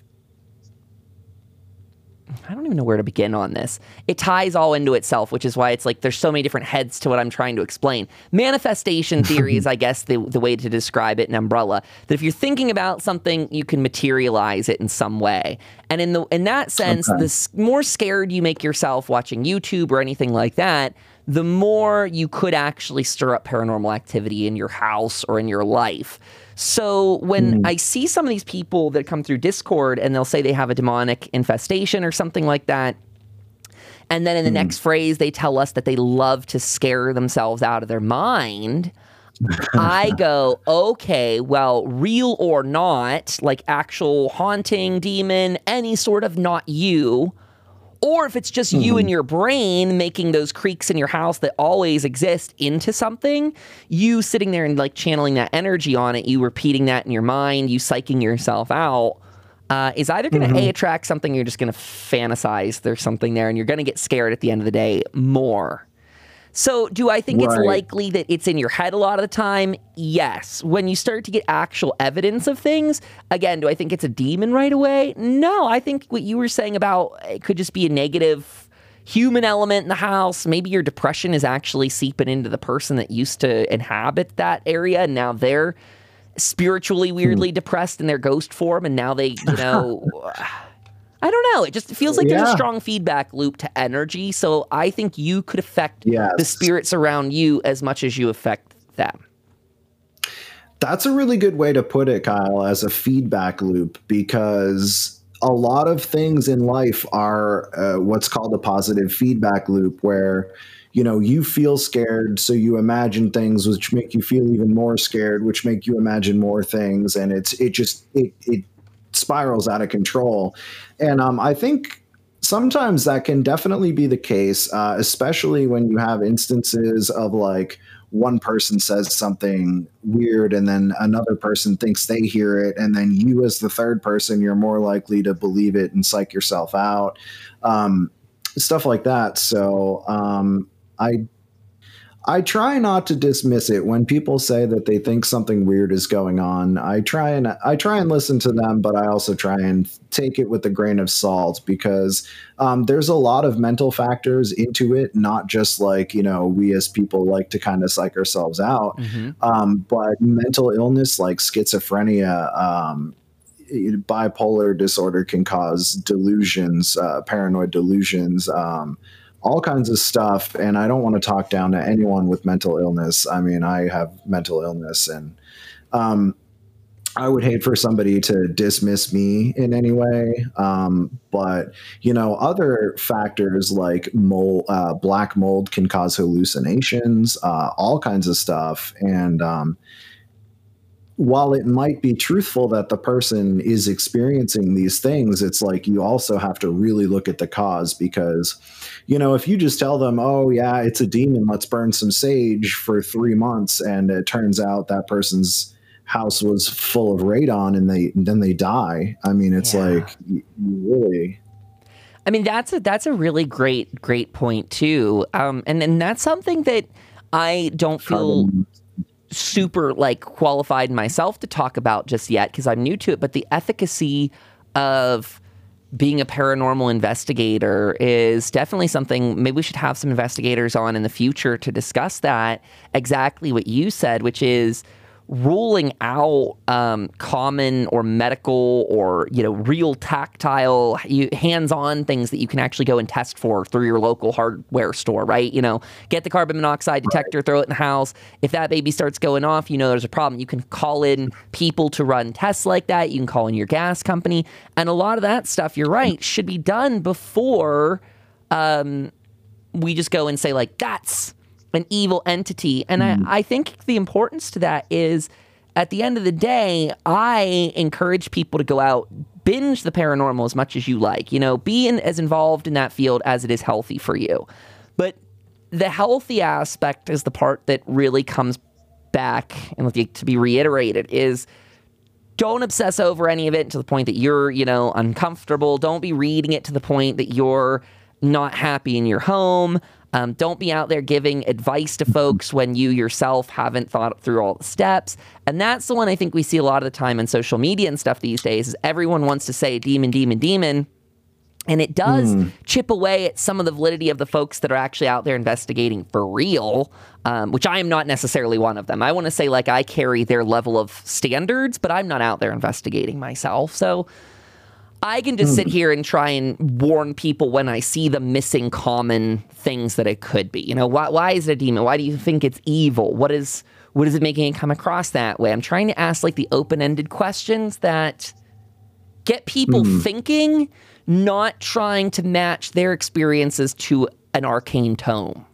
Like you said, not trying to bend it to fit and reinforce what they want to believe. So it's not about dismissing anyone's stuff either. If you're experiencing something, it's probably real to you. Now, to what degree it's actually real to other folks, we don't know. Can't even prove on. I cannot use anything in my toolkit to prove that any of you exist outside of my head. It all comes back to the simulation, doesn't it? Hey, we did. We talked about that last week. But it is interesting, right? Could someone be experiencing paranormal activity that literally no one else can see? Yes, I definitely think that's true. Whether it be from mental illness or, hallucination, it's definitely possible. Or it could just be that, some people are psychically gifted and other people aren't. So, it could be... it could be a lot. And it's... Yeah, go ahead. Sorry. Yeah. Well, it's interesting to see what you were saying about the long-term investigations as compared to the short-term ones, because you'll see people who once they're removed from a home that they believe is haunted, everything stops. Or you'll have it where they're removed from it and it keeps happening. So it's in certain cases, it could be that the house was haunted. It could be that the house had some mold issues. And, it could be anything. But I try and balance, I think I've said this every episode, including this one now, is that, to look at the paranormal from an objective standpoint, you have to have a healthy balance of extreme skepticism and extreme open-mindedness, because it's like you can't rule anything out basically. And it's, it's a kind of crazy balance to achieve, but that is sort of the mindset that I try and get into. And a lot of the investigators I know who I take seriously, they kind of have that same thing too. They'll try and debunk it, but then you have people that will say things that just don't make any sense to try and debunk it. And it's like, or people who say things that don't make sense at all to try and, prove to you that, yes, it's a demon in my house or whatever. There's people on both ends of the spectrum that will just try and find things to fit their pre-existing beliefs. As well said. It's common. We see it all the time. We see it every day. I probably do it too. And it's like, I think I don't. I always try and look at as many facts as I can, but at the same time, I am a little biased to just believe what I've already kind of convinced myself of. So yeah, it is very hard. It's very challenging to get our brains out of that kind of loop. But it is, I think, what makes us good investigators as a whole, the paranormal community. I think listening to other people is the important part too, because bringing other investigative styles, challenging what we think to be the case is what's very important about it. And I think that it's relying on one another, borrowing from one another's toolkits that helps us be even more thorough. So it'll be a very fun one. I also want to tease, Brian hasn't heard of this yet either, because this literally just materialized this morning, but another person we have coming by is a paranormal investigator who appeared on Zach Bagans' show. And she worked with them on a demonic investigation when they were doing the Pacific Northwest stuff.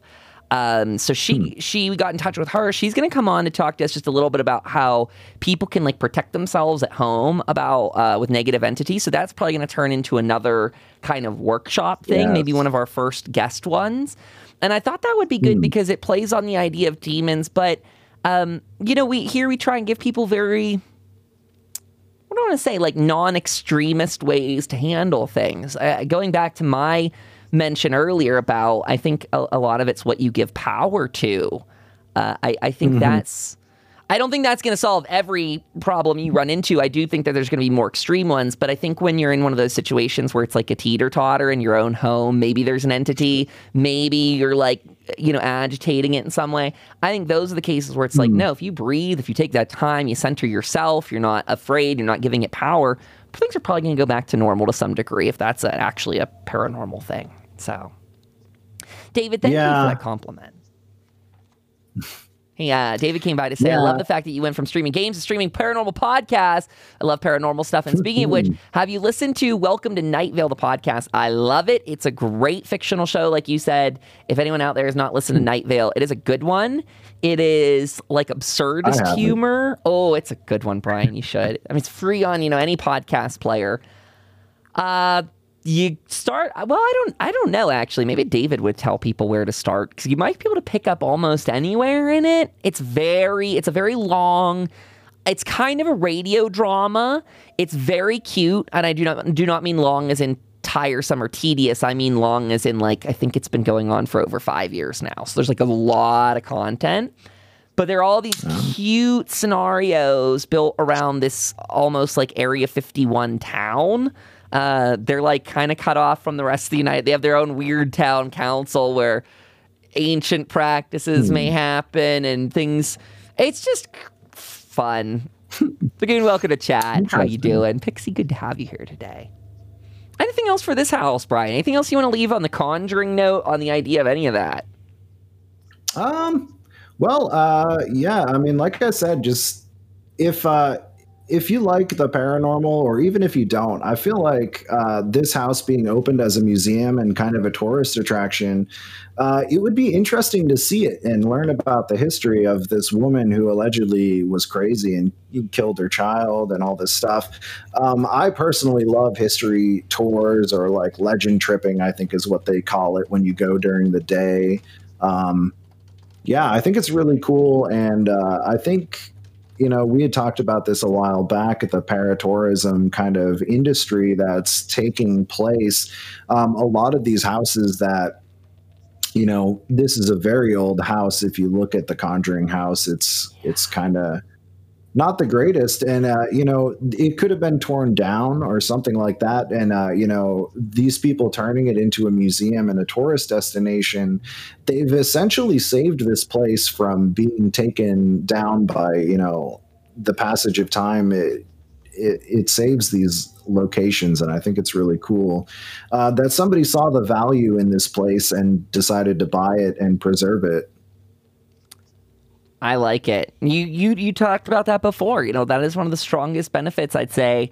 I overall like paratourism. I hope I didn't give off the opinion. In that episode that we talked about, I was like, there is a healthy skepticism to paratourism, which you have to have in some of those cases we're talking about. But I agree with you. The overall net benefit to paratourism is huge. These historic sites get to be preserved. I love cases. From what you're saying, I kind of trust this family just off the bat. Like, they sound really cool. They're investigating there and all kinds of stuff. They're very invested in the actual thing. It doesn't sound like they're as invested in selling the hype as much as like, no, come see this. If you want to come and stay, come and stay. Like, So Conjuring House, I give you a thumbs up. Brian, we're already at time to take another break. Can you believe an hour's flown by literally in that short amount of time? I know. So, it's because we're having a fun conversation. It's like, I feel like these episodes end and I'm like, wow, my whole afternoon just went by. And I feel like we just got started. Like, we're just at the edge of the rabbit hole. It's true. Ready to dive in. It's true. They spark such good conversations. That's why I chat. Let us know how you feel about these formats for Tuesdays. But they're very, very fun. I love that we have these 3 or 4 headlines or something to spark conversations off of and start off of things in chat, because that was a really good question earlier about how to become an investigator. Up next, we're going to talk to you about people claiming to see more hauntings than ever before now that it's quarantine time. Look, our friends the Newkirks are up there. This is a Sci-Fi Wire article. So that looks like the Estes method he's trying to do, Greg. I don't know. Actually, it looks like someone's reading his. Yeah, I don't see a blindfold or ear muffs, but that is, I think they're like... Oh, maybe that's their other one. I think they have maybe a God helmet type of one, too, that uses the magnet. Oh, man. Yeah. I would love to try one of those. That sounds so cool. That might be that, actually, because they have it on. They have the 2 PC set up there for us. That might be it. But we're going to get back and talk about this tomorrow. Tomorrow, you guys, 9 a.m. Pacific time, the stream starts. That is noon Eastern. We will be... on the Twitch homepage. It's going to be very exciting. We're going to do a workshop on sigils. We're going to be diving into so much content. We have Laura Tempest-Zakharov coming by tomorrow. Brian's going to be back tomorrow. It's going to be a great day. So make sure you have something tomorrow to actually write with, whether it's a whiteboard, pen and paper, do what you want. But that'll be tomorrow's show. Thursday, Katie Webb is coming by to talk about elementals when we record the podcast. And Friday is going to be more of our screening time. So come with questions. We playing with the tarot cards, I'm sure. So come with tarot questions if you guys want to do any of those. But for right now, taking a 5-minute break. We'll be back to talk to you about hauntings increasing. This is going to be a good one, Brian. Chat with you in 5. Whoop. And we are back. Hello, Brian. Hey, all right. Welcome back, guys. Whew. I'm trying to... I think I learned something really important about exporting these to Spotify last week. That was my very first time trying to take something of this size and do it, because I think last week's episode wound up being about 2.5 hours when I cut out our breaks and stuff like that. So...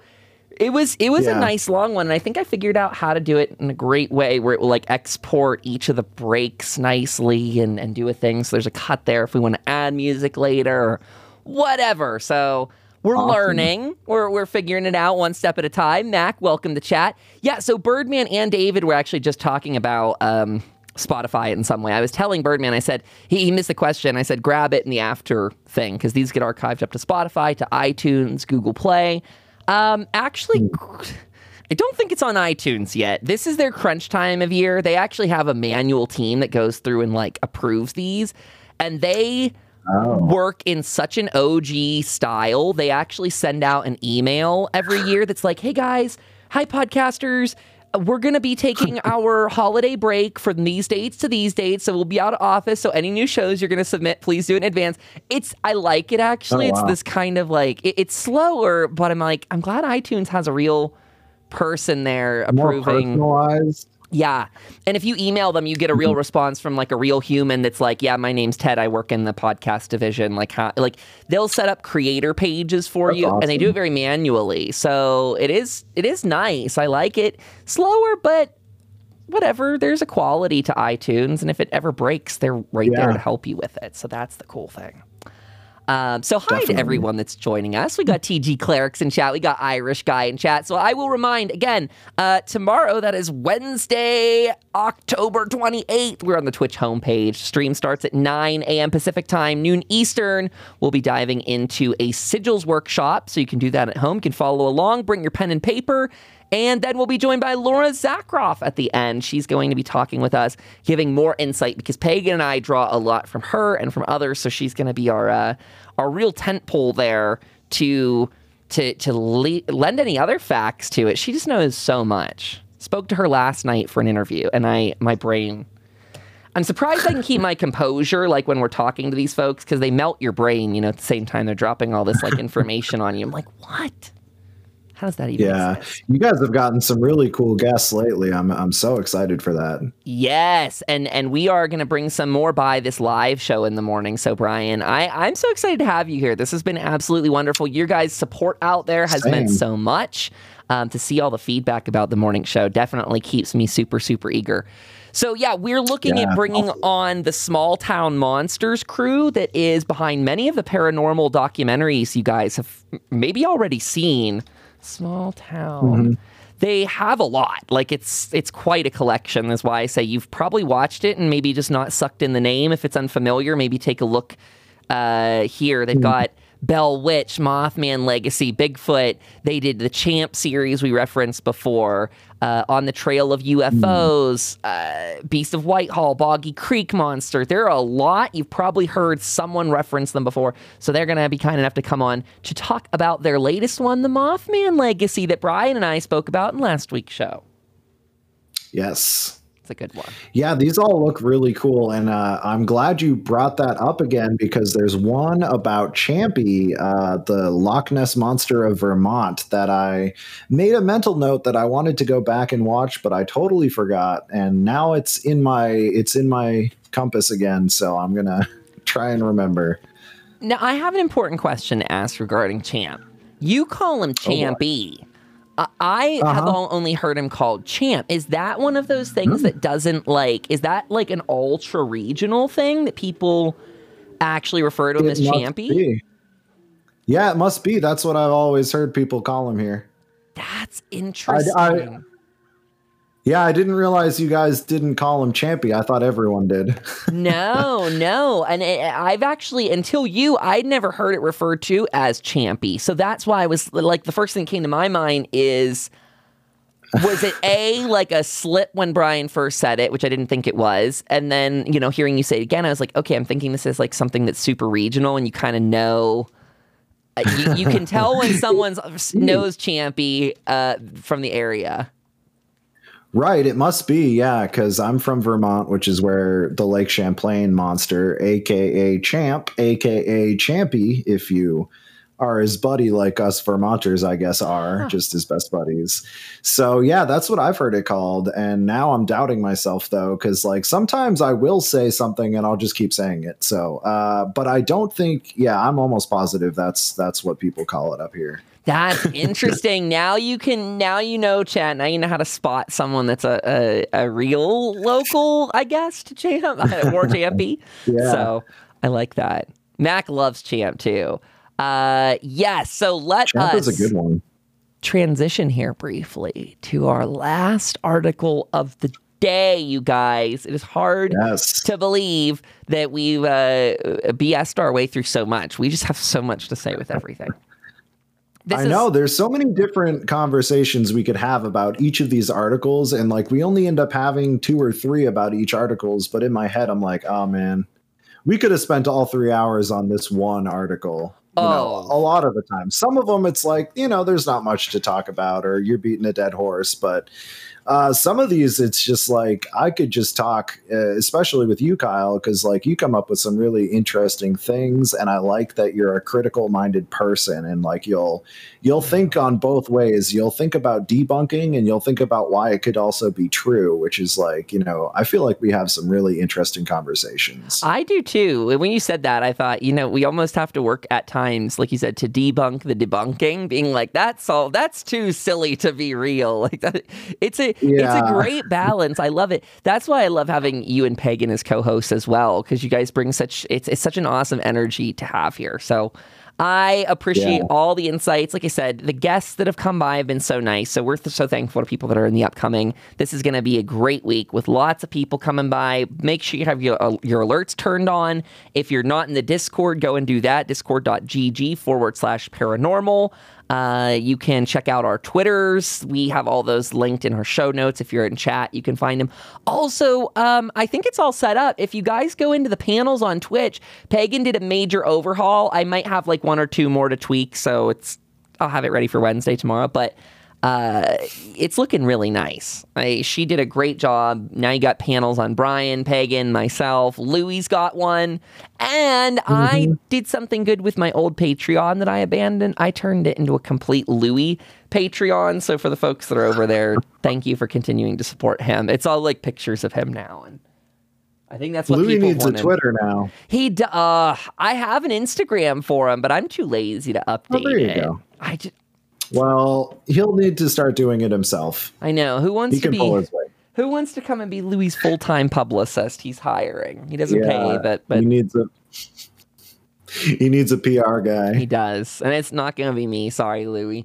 Sorry, Louie. Hi, Captain Krabs. Welcome aboard. Yes, says TG. Well, you know what? You guys could be his Twitter running team. Why don't you guys just screen cap a bunch of Louie pics in the background, and you guys can run the Twitter for him. Caption his thoughts. I spend way too much time on Twitter, so I'm gonna bow out of that one. Yeah, no, someone from chat got to do it. Brian's busy co-hosting. Okay, let's actually do that. We'll co-host this article for a second. People claiming more hauntings than ever in quarantine. What does that mean? Yes. This is actually really funny to have this as a subject because Pagan and I, this is the headline, I should say, not the article, the headline that kicked off Chaos and Shadow. It's what brought us here now. We talked about the increase, this would have been in like July, I think, about the increase in paranormal activity at that time. To see it increasing this many months later, I find that, I don't know. How do you feel about this, Brian? You want to set this up for people? Sure. So I was reading into this a little bit, and I guess this article was first published in the New York Times last spring. So I remember hearing about it that time, and a lot of people in the paranormal community read the article and had feedback on it, and a lot of them were saying that they as well were experiencing an increased amount of, Kyle said hauntings, but I'm going to say an increased amount of paranormal activity because, like, you know, maybe not more places are haunted, but we're definitely capturing more phenomena. So I think it's interesting, and I definitely think there are some reasons for it. I have some theories behind it. But I also did a poll on my Twitter, and I'm going to pull that up real quick. Yeah, that's excellent. Yes. So yesterday I did a poll on my Twitter, and here's what it says. Hey guys, I've been hearing a lot of talk that ever since quarantine started, people have been experiencing more paranormal activity, ghost sightings, etc. Have you noticed this too? I got 106 votes. 51% of people said that they didn't notice any changes, which, you know, it's understandable. But 45% of people said that they did, and about 3% of people said that they hadn't experienced as much paranormal activity, which, leads me to think. Wow. But for the most part, yeah. So for the most part, about 45% of people polled on a poll of about 106 people. And these people come from all different areas as well on my Twitter, different countries even. So about half of them, 45% of people said that they did perceive an increase in paranormal activity. So I know, a lot of people theorize it's just like, you're home more and you notice it now, whereas you didn't before. And that's kind of what I was thinking as well. But yeah, so Kyle has it pulled up there. Yeah, you can see the numbers, 45%. So looking at it analytically, the first thing that comes to my mind is there are, I think we could round it to say 100 people. It's 106, but let's just say for ease of use, we've got, because we can look at that, you can visualize a room of 100 people, right? Now, we know these folks are more ghostly inclined anyway, because they're following you, right? They have an interest in this subject. But it is an interesting amount. I myself didn't notice anything, so I voted, no change, as you can see on mine. But that's still, even if you take a room of 100 people, even if those 100 people are believers or at least open to the idea of it, that's a lot of people claiming to see an increase. We got 40, I'd say out of 100 people, you're looking at about 44 of those people are saying their increases. It's going up at home or something. Yeah, and if you look at the population of America and scale that to around 300 million people, that's over 100 million people if you take that ratio. And I'm not saying that this is true, but from a mathematician perspective, like that ratio, it's an insanely huge number of people. If the entire country had participated in this poll and the numbers had been the same, that would be over 100 million people in this country that have experienced an increased amount of paranormal activity, which is like, I think part of that can probably be dismissed as either the place was haunted before and they just never noticed it. Cause if you normally work nights and you're not home at night and suddenly you're home every night, you might notice things. And then on the other end of that spectrum, I also kind of think that people aren't used to being home in the morning when their house is doing some weird creaks and groans because of the temperature changes or whatever, stuff like that. So I think some of it can be explained, but overall, it is a rather large number to just dismiss. Like if it had been like 20% or whatever, but that's almost half of the people that participated in this poll said that they did. So it's like, it's kind of a lot. Mortis is calling out some great stuff in chat. It is important to really reflect on what these stats can mean, because it does not go and say 100% definitively, there's this huge spike in the paranormal world. There are many good reasons, many good explanations in both sides of that spectrum. Mortis is calling out two great pivotal ones here in chat, saying, number one, it's worrying times. Spirits can feed off that energy, right? There's a lot of negativity. You and I talked about that before the break, that, how does your energy influence the spirits that are around you? And, do you attract that negativity back at you when you're putting it out there? And on the other side, Mortis is saying investigations aren't going on as much this year because of the pandemic. If people are starting to investigate again, going to places that usually have a lot of foot traffic and not so much, now returning to those places, people may be seeing more activity due to energy buildup. I think those are solid. Yeah. For why? Both good points. I think the opposing one, really quickly, like you touched on a second ago, is just people being home. You're hearing more noises. You're in a state of actual grief anyway. There's a lot of mental stress on folks. So on the other side, there's also good rational explanations for some of these as well. Yeah, and those are good points, Mortis, and it could be a combination of all of the above. We're noticing it. There's a buildup of energy. There's a buildup of sadness and despair and stuff like that. And one of the people, one of my followers, who commented on my poll, said that they'd also been having really troubling nightmares since the pandemic started. And this person is somebody who is an empath and a sensitive. And I 100% believe this person. It's somebody I've gotten to know on Twitter over the last few years. And I think that's a possibility too, is like, you know, the stress affects you on a subconscious level. Like maybe you had to make changes in your job or in your schedule or how you do things. I mean, it's affected pretty much everybody. So I'm really not surprised to learn about that type of thing where, you know, you might be handling it well on the outside. Your conscious mind might be doing well, but subconsciously you still have to process this all. You still have fears that maybe you're not consciously aware of, the fear of, you know, what's going to happen if I lose my job? What's going to happen if I can't pay my rent, can't put food on the table? And I think we've all had those struggles, those thoughts in the last year, and it takes a toll on people. And one theory, sorry to just keep talking here, but continue, please. The one theory I had, and I wanted to save it for last because in my opinion it was the most interesting one. But you know how like there's that theory that poltergeists aren't actually ghosts. They're just caused by the tension of an emotional person, like, you know, and those thoughts of tension and stress and fear can manifest as paranormal activity. Like, you know, you're stirring, you're seething so much inside that it, you know, it comes out and things fly across the room and you're like, it's a ghost.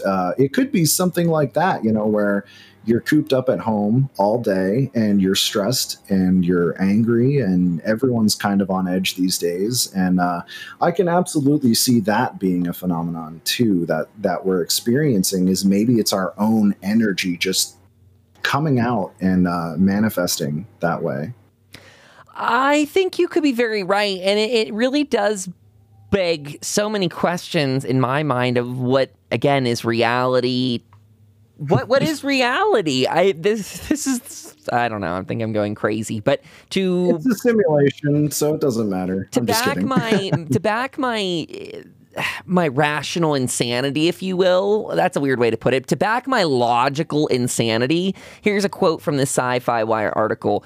Major depressive episodes can have psychotic episodes of visual or auditory hallucinations that seem absolutely real. Sarah Combs, a psychotherapist who has been on many paranormal investigations, tells the Sci-Fi Wire, quote, anyone can be depressed if it's severe enough. It can mess with your brain chemicals and it can absolutely produce hallucinations, end quote.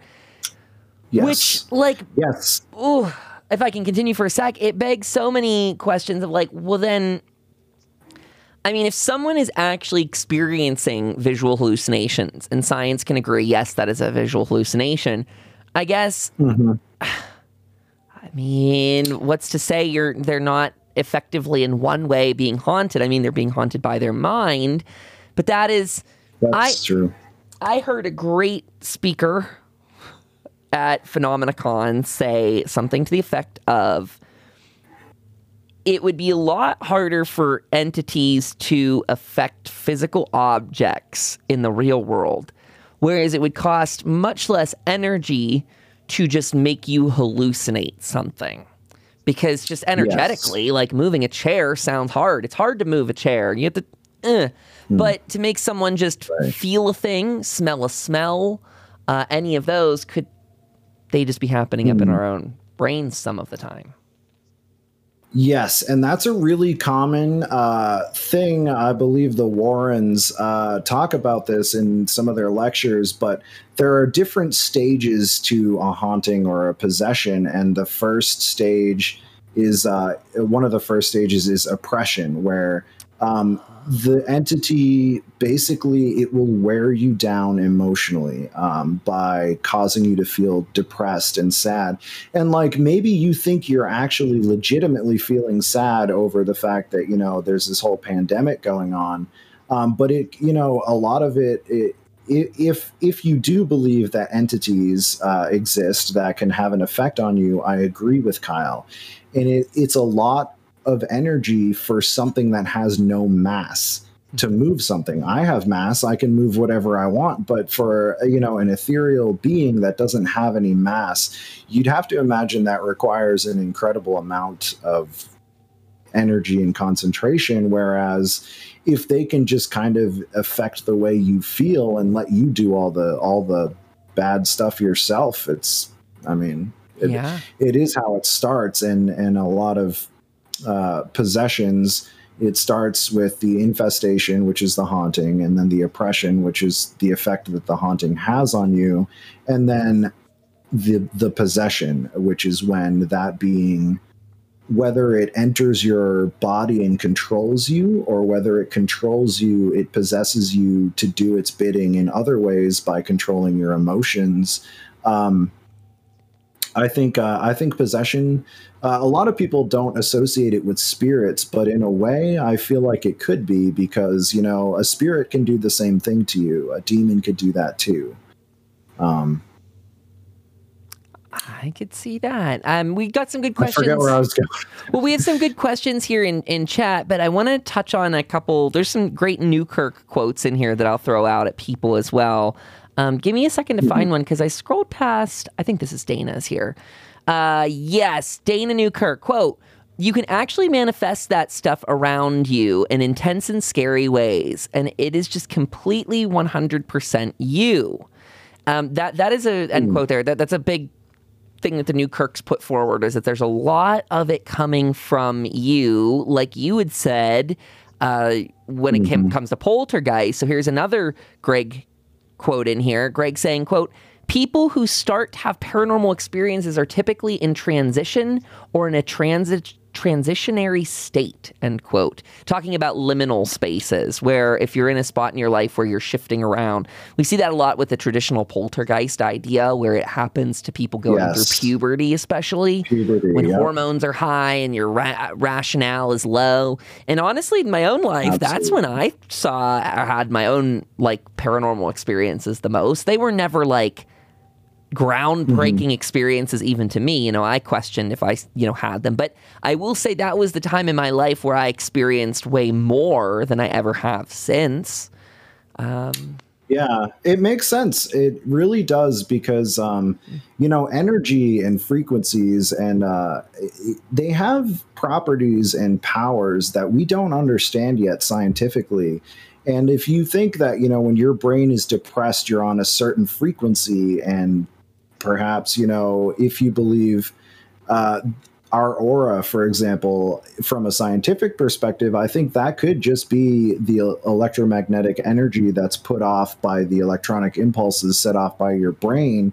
And if you're on a depressed frequency and you have an electromagnetic aura around you, I mean, who's to say that you couldn't be physically affecting the frequency and properties of the things around you, not only the people, but the objects? It's definitely possible. I'm not saying I believe that, but it's something I've thought about before, and I've kind of theorized about before. It's like, we don't know. And, people believe in auras, people believe in energy and frequency and all this stuff. And we just don't know how it all fits together yet. But it's so interesting to think about, because that could be behind a lot of what's happening here. People are freaking themselves out, or their emotions are manifesting in a way that we don't scientifically understand yet. Thus the poltergeist, kind of hypothesis that I was talking about.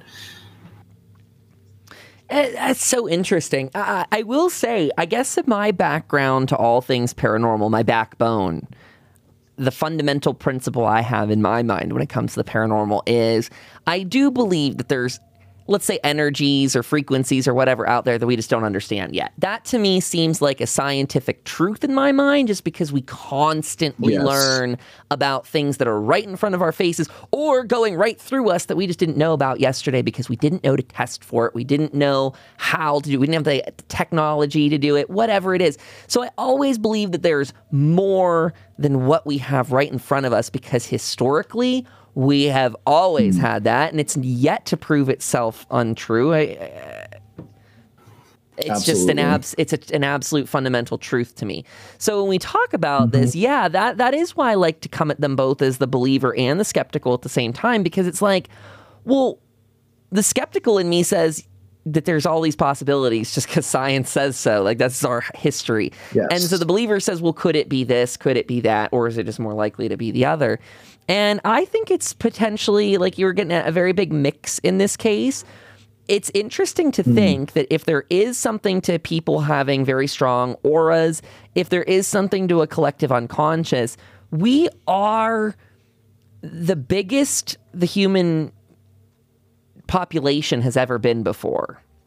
We are also arguably, I'd say since any of the world wars, which had less population, I think globally we're all really worked up at this time. You know, this pandemic is not just here in the States. This is everywhere. People are feeling extreme loss in their personal lives. So in either or both ways, it could make sense that this is supernatural or completely just chemical in the brain, or what I like to think more likely a combination of both, where it is just trauma begetting trauma. You know, like you're down from the real world and it feeds into energy and maybe they're harassing you more. I don't. Hard to say yet. Right. And it's, you know, on the subject of like, you know, universal subconscious type of thing, you know, people are more connected than ever because of the internet. We're more in tune with each other's feelings. I want to say, you know, this time in humanity, people are different than they were before.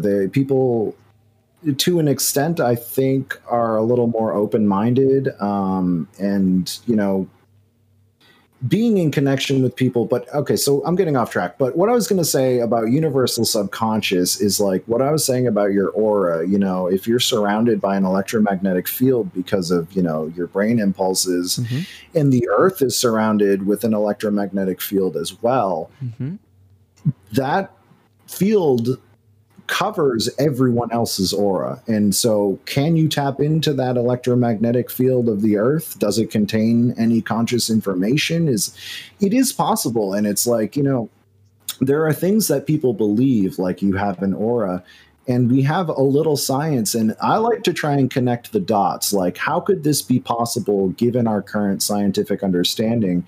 And there are a lot of things that, you know, paranormal, that seem paranormal, that you can just say to yourself, that could be possible because of what I know and understand of the world. You can make that connection. You can't prove it, but it's possible. And, things like universal subconscious and, you know, there's a lot of weird phenomena that I think can all be explained scientifically someday once we reach an understanding. I really do too. I mean, man, there's weird stuff that like we just don't even know about. This is totally tangential, but I think it's all theoretically linked together.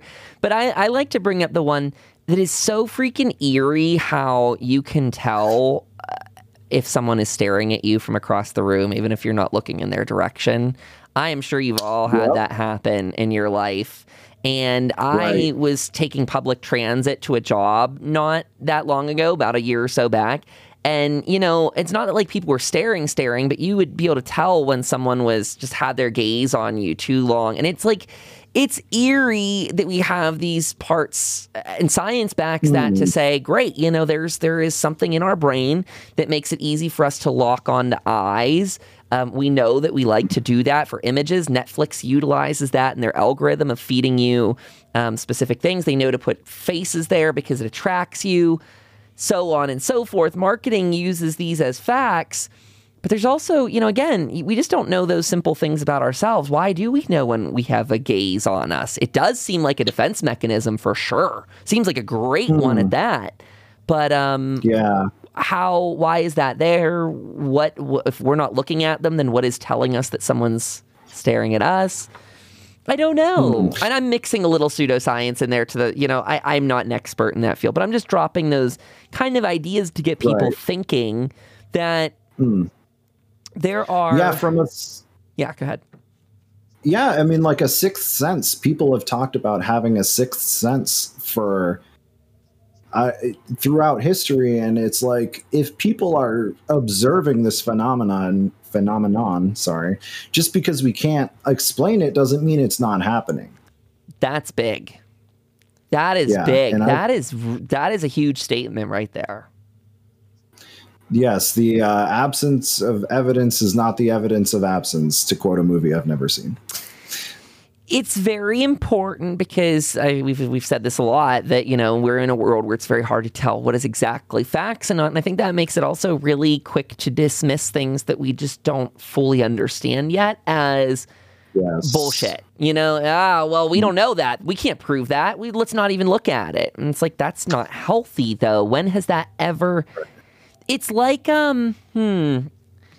It's like almost the counter reactionary sort of approach. It feels like a knee-jerk reaction that's not good, that prevents people from looking under stones that probably should be looked into or under. Yes. Let's sorry, TG Clerics, we've left off of your question here for a while. Part of it is that I don't actually know the answer to this one. TG says, how can you know an entity is draining you or running you down? Brian, you had mentioned this. Do you have any more insight you want to drop on even generally? Yeah, sure. So, for the most part, I mean, I assume most people know themselves pretty well. And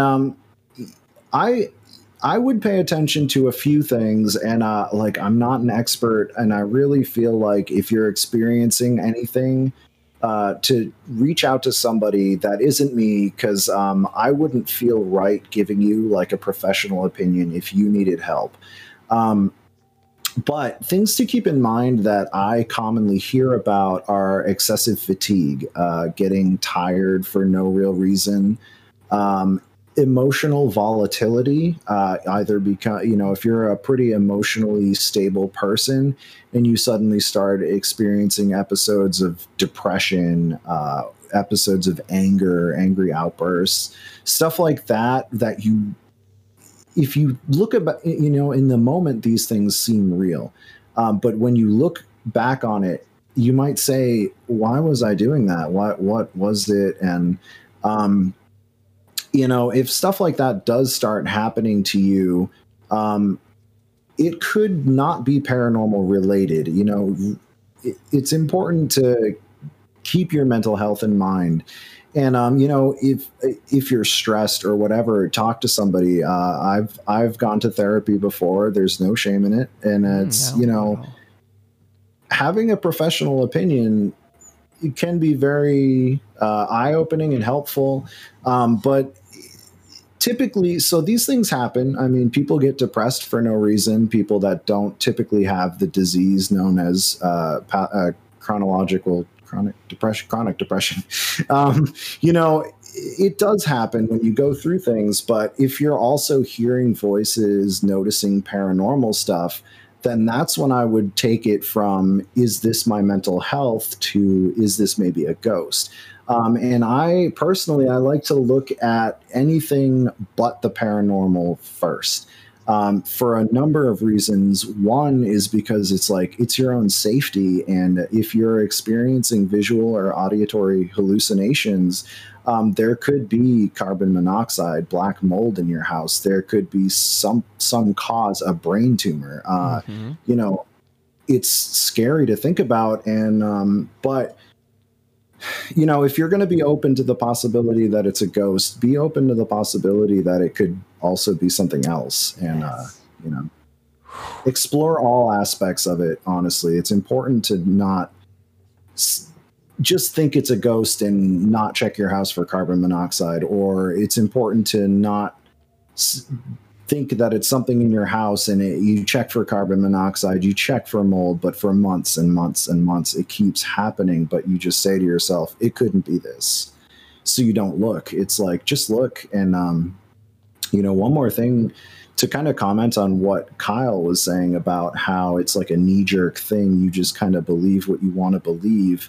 It is a self-defense mechanism, and it's an ego thing. And when you challenge somebody's beliefs, you're challenging their ego. And a lot of the time when people get offended or they get angry at you for challenging their beliefs, it triggers that same fight, flight, fight or flight response as if I were trying to fight you, because you feel that your essence, your being, everything you believe is being challenged. And so like when you get into an argument about politics with somebody and you point out that their candidate is this or that, you're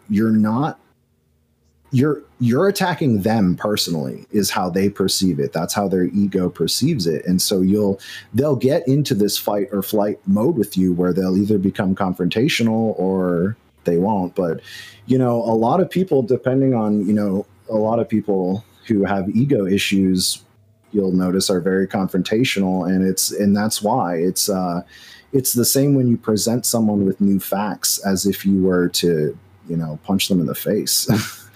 So. Oh yeah, that is very well said. That is something that social media really exploits in all of us too. Like that's, I admit, I'm someone that posts political stuff online because I think it's really important. I think there's a lot of people that don't take part in our system due to laziness and all that. And so I'm seeing a lot of people saying, you know, that by people posting that stuff, they're encouraging a lot to go out there and participate. So as much as it's like I always balance that in my mind. It's like as much as you're sometimes attacking people's egos, I mean, at the end of the day, the best gift in life is having your ego attacked, because a challenge to yourself is the best thing that we can live for. I think that almost goes back to like Plato and stuff, like the old thinkers that say the only thing that's important is how you challenge your beliefs and all of that. But yes, that was Socrates. Socrates, was it? Yes, the Socratic method is basically, if we were to have a conversation and you told me that you believed in dragons, I would just ask you a bunch of questions until you yourself came to a conclusion about that belief, whether it be what you believed or not. But yes, basically the Socratic method is to just constantly question someone's belief until they either are able to successfully defend their belief and that reassures them of their belief, or you get them to a point where they're like, oh shit, I didn't really think this through. And either one is great. And I've always loved Socrates and Plato were my two favorite. I never got into Aristotle, but yeah, it's challenging your beliefs is a good thing for so many reasons, because even if you come to that same conclusion, you've at least come to that conclusion through a critical lens. That truth to you has withstood someone else's criticism, and you can say, I believe it. I just do. Nothing you can say will make me not believe it because I've already heard it all, or whatever, you know. Maybe for me, it's not that, but for somebody who's stubborn and stuck in their ways, I encourage you to expose yourself to other people challenging your way of thinking so that you yourself can have more confidence in it, instead of having that fight or flight response where you have to lash back out at the person because, you know, if you're confident enough in your beliefs, you don't have to. I think that's very well said too. I mean, it's a very good point. It's something we all need to really work on as well, because I don't think we just have a functional reality where we do not sit around all day because we're not afforded the time to question all of our beliefs, right? We have to have a functional reality where we borrow common thoughts.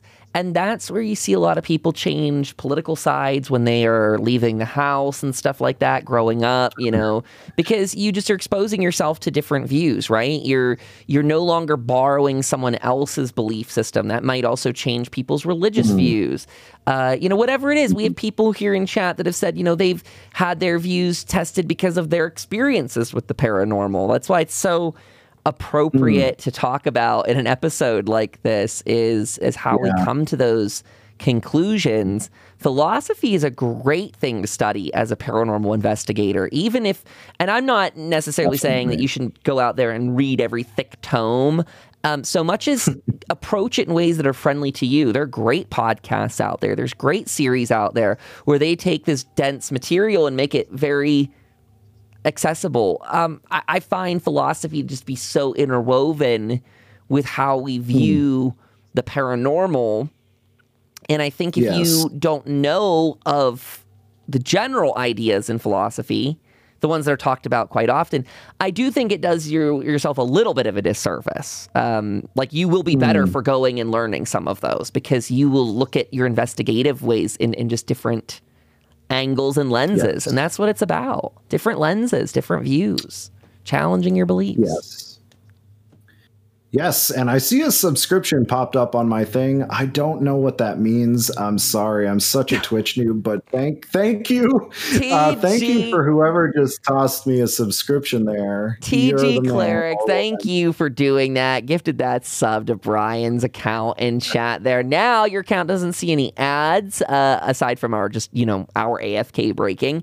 You get access to all those cool cryptid emotes we have.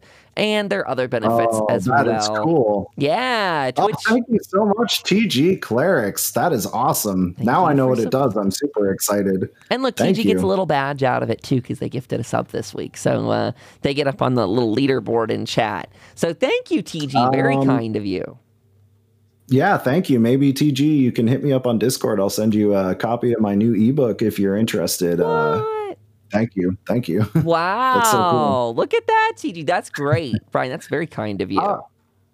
I feel bad not reciprocating it. That's so nice of you. Thank you. Oh my gosh. Well, you better look out because on Twitch, sometimes they get gift crazy.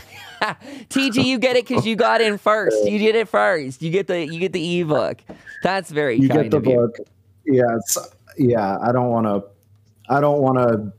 I mean, I guess I could give everyone a free copy. No, look! Oh my goodness, you put hard work into that. People want to support you and your cause there because Brian's making a living out of it too. We're all in this trying to bring the paranormal to everybody and make it very accessible. I mean, that's kind of what it all comes back to at the end of the day. Is like, I guess not being afraid to look into things that others would tell you to be afraid of. Yeah, and if you don't mind, I'm going to interrupt real quick and just say that my website, ghostquest.net, that's like my biggest philosophy is having open information and open resources for people to access. So, my books are also, they're right on my website. You can read them there for free as well. But on that note, I also really encourage people to leave a comment. I have a comment and submission section. So, get involved and participate and share your stories. And, a lot of people, they're looking for validation on what they've experienced. And, if they see 10 other people that have had the same things happen to them and stuff like that, it's really important to kind of be open and to talk about that. And Mortis is asking where you can get the paperback. So Kyle has my website up. You can go to ghostquest.net under media. There's a book section, or you can just go to amazon.com. And actually, this will lead you to amazon.com. You might have a harder time finding me on Amazon. But if you type in the name of my book, it's The Folklore and Haunted Locations Guide, Massachusetts. And I have one for New York as well. Yeah, definitely check those out. And like I said, they're free already with Kindle Unlimited. So if you have that, you can check it out. And there's also a free trial, on the right side. Yeah, I think under the Kindle Unlimited, there's a yellow button that says get a free trial. You can get a free trial, check out my book for free, all that. It's like I said, I really want this to be as open of a resource as I can make it to people, as accessible as possible. I love it. I love it, love it, love it. Oh, my goodness. Good work, Brian. Very, very good. Thanks. I try. It has been a blast. I love these topics. We have such a good time here just shooting the shit about all of this, really. I mean, this article that we're going to have in the description, I recommend you check it out. It has a lot of people in there that you probably know from across multiple TV shows. Adam Berry from Kindred Spirits is in there. I believe Amy Bruni has a quote in there as well. It really has a lot of the people the investigators you've seen before. And just talking about what this is culminating to, this kind of burst of energy, this staying at home, this seeing stuff. Maybe it's there, maybe it's not, maybe it's all in our heads. Maybe that's all that matters is that we're thinking about it. and bringing it into the world. But I agree with you completely. I think open information is great. I think the Socratic method of questioning it all is great. We've said this time and time again, but we do see people that come through like Discord and such. They're like convinced that they have something, but they haven't asked the questions yet. And so that's what we can do for people. You know, we can try to point folks to things. We'll try and point them to things, and also try and question their ways so that they're enhancing their views. And I hope everyone here does that to me too. I always tell my people, I'm like, I always say no at first, or I often will, but then I always go in like, I always think about it later and usually end up supporting whatever the idea is. So I'm like, no, a no is never a permanent no. It just might be like, I don't see it yet. And then I have to think about it. And I think that's good. You know, introspection, self-reflection, all that stuff is healthy. And we're just too damn busy to do it these days. Yes, and asking, you know, the Socratic method, like I was saying, asking people these questions, you're leading them to their own truth, because their answers are going to be based on their opinions, and that's going to lead them to their own truth. And that's what philosophy is. Whether you realize it or not, you do have your own philosophy, the way that you view the world. Like, what do you think about this? That's your philosophy. And, you know, people who change their minds over time always get respect from me, because it means that they've learned something and they've changed their mind. Like, you know, people will say, you know, oh, you're a flip-flopper or whatever. But in my opinion, if you've grown and, you know, you've changed your opinion based on new facts that were presented to you, that, in my opinion, makes you a smart person and a respectable person to me, because it also shows that you're open-minded. And you know, you have to be going into this. So, oh, I agree 100%. Actually, I have been using a lot of this time to really be introspective in that sort of way of challenging beliefs. And I was literally thinking about it this morning in advance of the show. I think probably because of this topic. And I was just thinking about the concept of challenging your beliefs. And I'm like, man, that is stuff that is as simple as how you organize parts of your house. You know, some people like to organize their kitchen a really specific way. But, you know, talking about like moving out, moving on your own, you know, whatever you're doing that's different for you, you might be borrowing some of these like just general ideas that don't fit how you operate. Maybe it's how, I mean, it really could be anything that is an organizational structure that you've inadvertently, just by being human, you've borrowed it, and you look at it critically and go, does that work for me? How I shoot my content schedule? Does it actually work for me, or am I doing it for someone else? Am I doing it like, am I borrowing someone else's idea? Asking yourself those, finding your truths is really a healthy thing. I don't know. I think Laura talked a bit about that in our interview the other day, so people get that at the end of the week. Finding stuff that's authentic to yourself. Yes, and authenticity is a big thing. And it's, you know, Kyle, you say it's simple. It's as simple as changing your habits. But when it comes to how you perceive yourself, what you do and what you believe, that's who you are. And if somebody challenges that, they're challenging who you are and who you perceive yourself as a person. So like I was saying, that's why people get so worked up in politics, debates about politics, because if you criticize their person, it's like, this is me, this is what I believe, this is who I am, and you're challenging it, and they'll get very angry. That is you're right. I'm glad you called that out, and because you said that I called it simple, and I didn't even notice that came out if I used that term. It is, but it's not. Because in my mind, you're right. You're pointing something out. I see a fundamental flaw to how we as people tend to develop ourselves these days. I think we've very much come to the belief that we're all very special snowflakes. And I say that generally speaking, no matter who you are in the modern era, I think that's really ingrained in us, that we're individuals and we're all this. But in that, we also galvanize the idea that you should not borrow, change, or prepare to adopt and challenge that ego. I think we kind of militarize this defense. You're so special that you don't need to budge. But that's not good. That's anti-human by that just nature. Like, how can we be a collective on a small scale of neighbors on a street to a large scale as like people as a country if we refuse, or if we feel like everything is an attack on ourselves. It's easy to, because Yes. we debate hot button issues these days. But I think there's something maybe more at home that needs to be done, is like, introspective homework, where it's like, if someone criticizes my stuff, are they really attacking my person?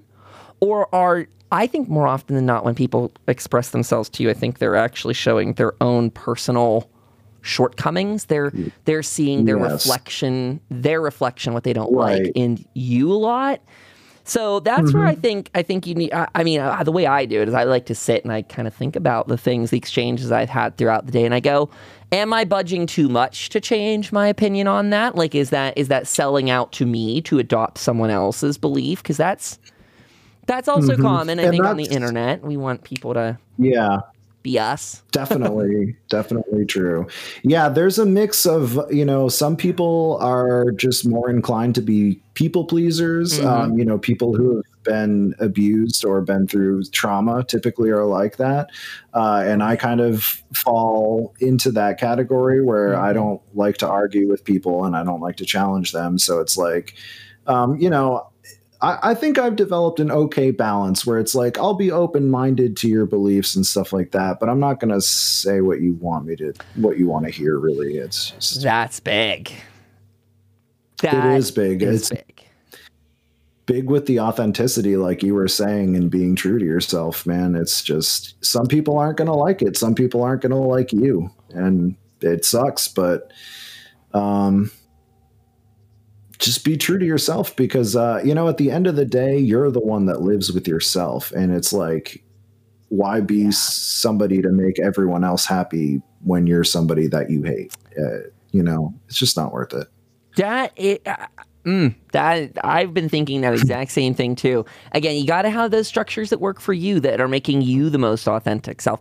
Especially, again, I don't know that this is out of the field of what we were talking about in general. I think it fits very well in this kind of parapsychological sort of lens, that if you are manifesting a reality around you, make sure you're manifesting the reality that you actually want, and you're not manifesting someone else's reality, because borrowing is just so easy these days. Again, people on social media really want you to be interested in what they're into. I mean, as a little bit of a figurehead on Twitch, I've had that a lot in my past. People being like, you need to play this game. You need to be interested in this. And it's like, but that's not me. Like, that's just not Kyle. Like, I could do it to be Kyle the brand, I guess, but I don't want Kyle the brand to be radically different than Kyle the human that gets off of the computer and stands up and takes a breath. Like, that's, I think, very big in what you and I are doing here, which is like, that's why none of these topics are really outside of our range either, because if we're genuinely interested in it, it's something you guys are interested in. We love that. That's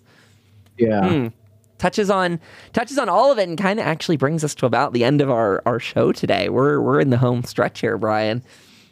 We are, yeah. Wow, it's been an interesting few hours, and it's been awesome because, like I said, one of these articles was submitted to us by one of our viewers, Screaming Siren, and you guys are participating in the conversation and giving us other things to think about and talk about. And I just want to say thank you for the awesome icons I can use in chat now. I was. A few weeks ago when I first started showing up, I was like, I can only do the smiley face. But yes, so thank you guys.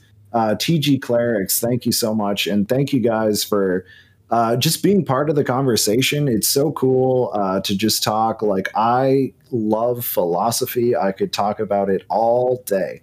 So I'm glad we got onto that subject. And some of the questions were really cool. And just thank you guys for tuning in. And thank you, Kyle and Pagan, for having me on here. This is so fun. This is probably the best part of my week. I really do love it.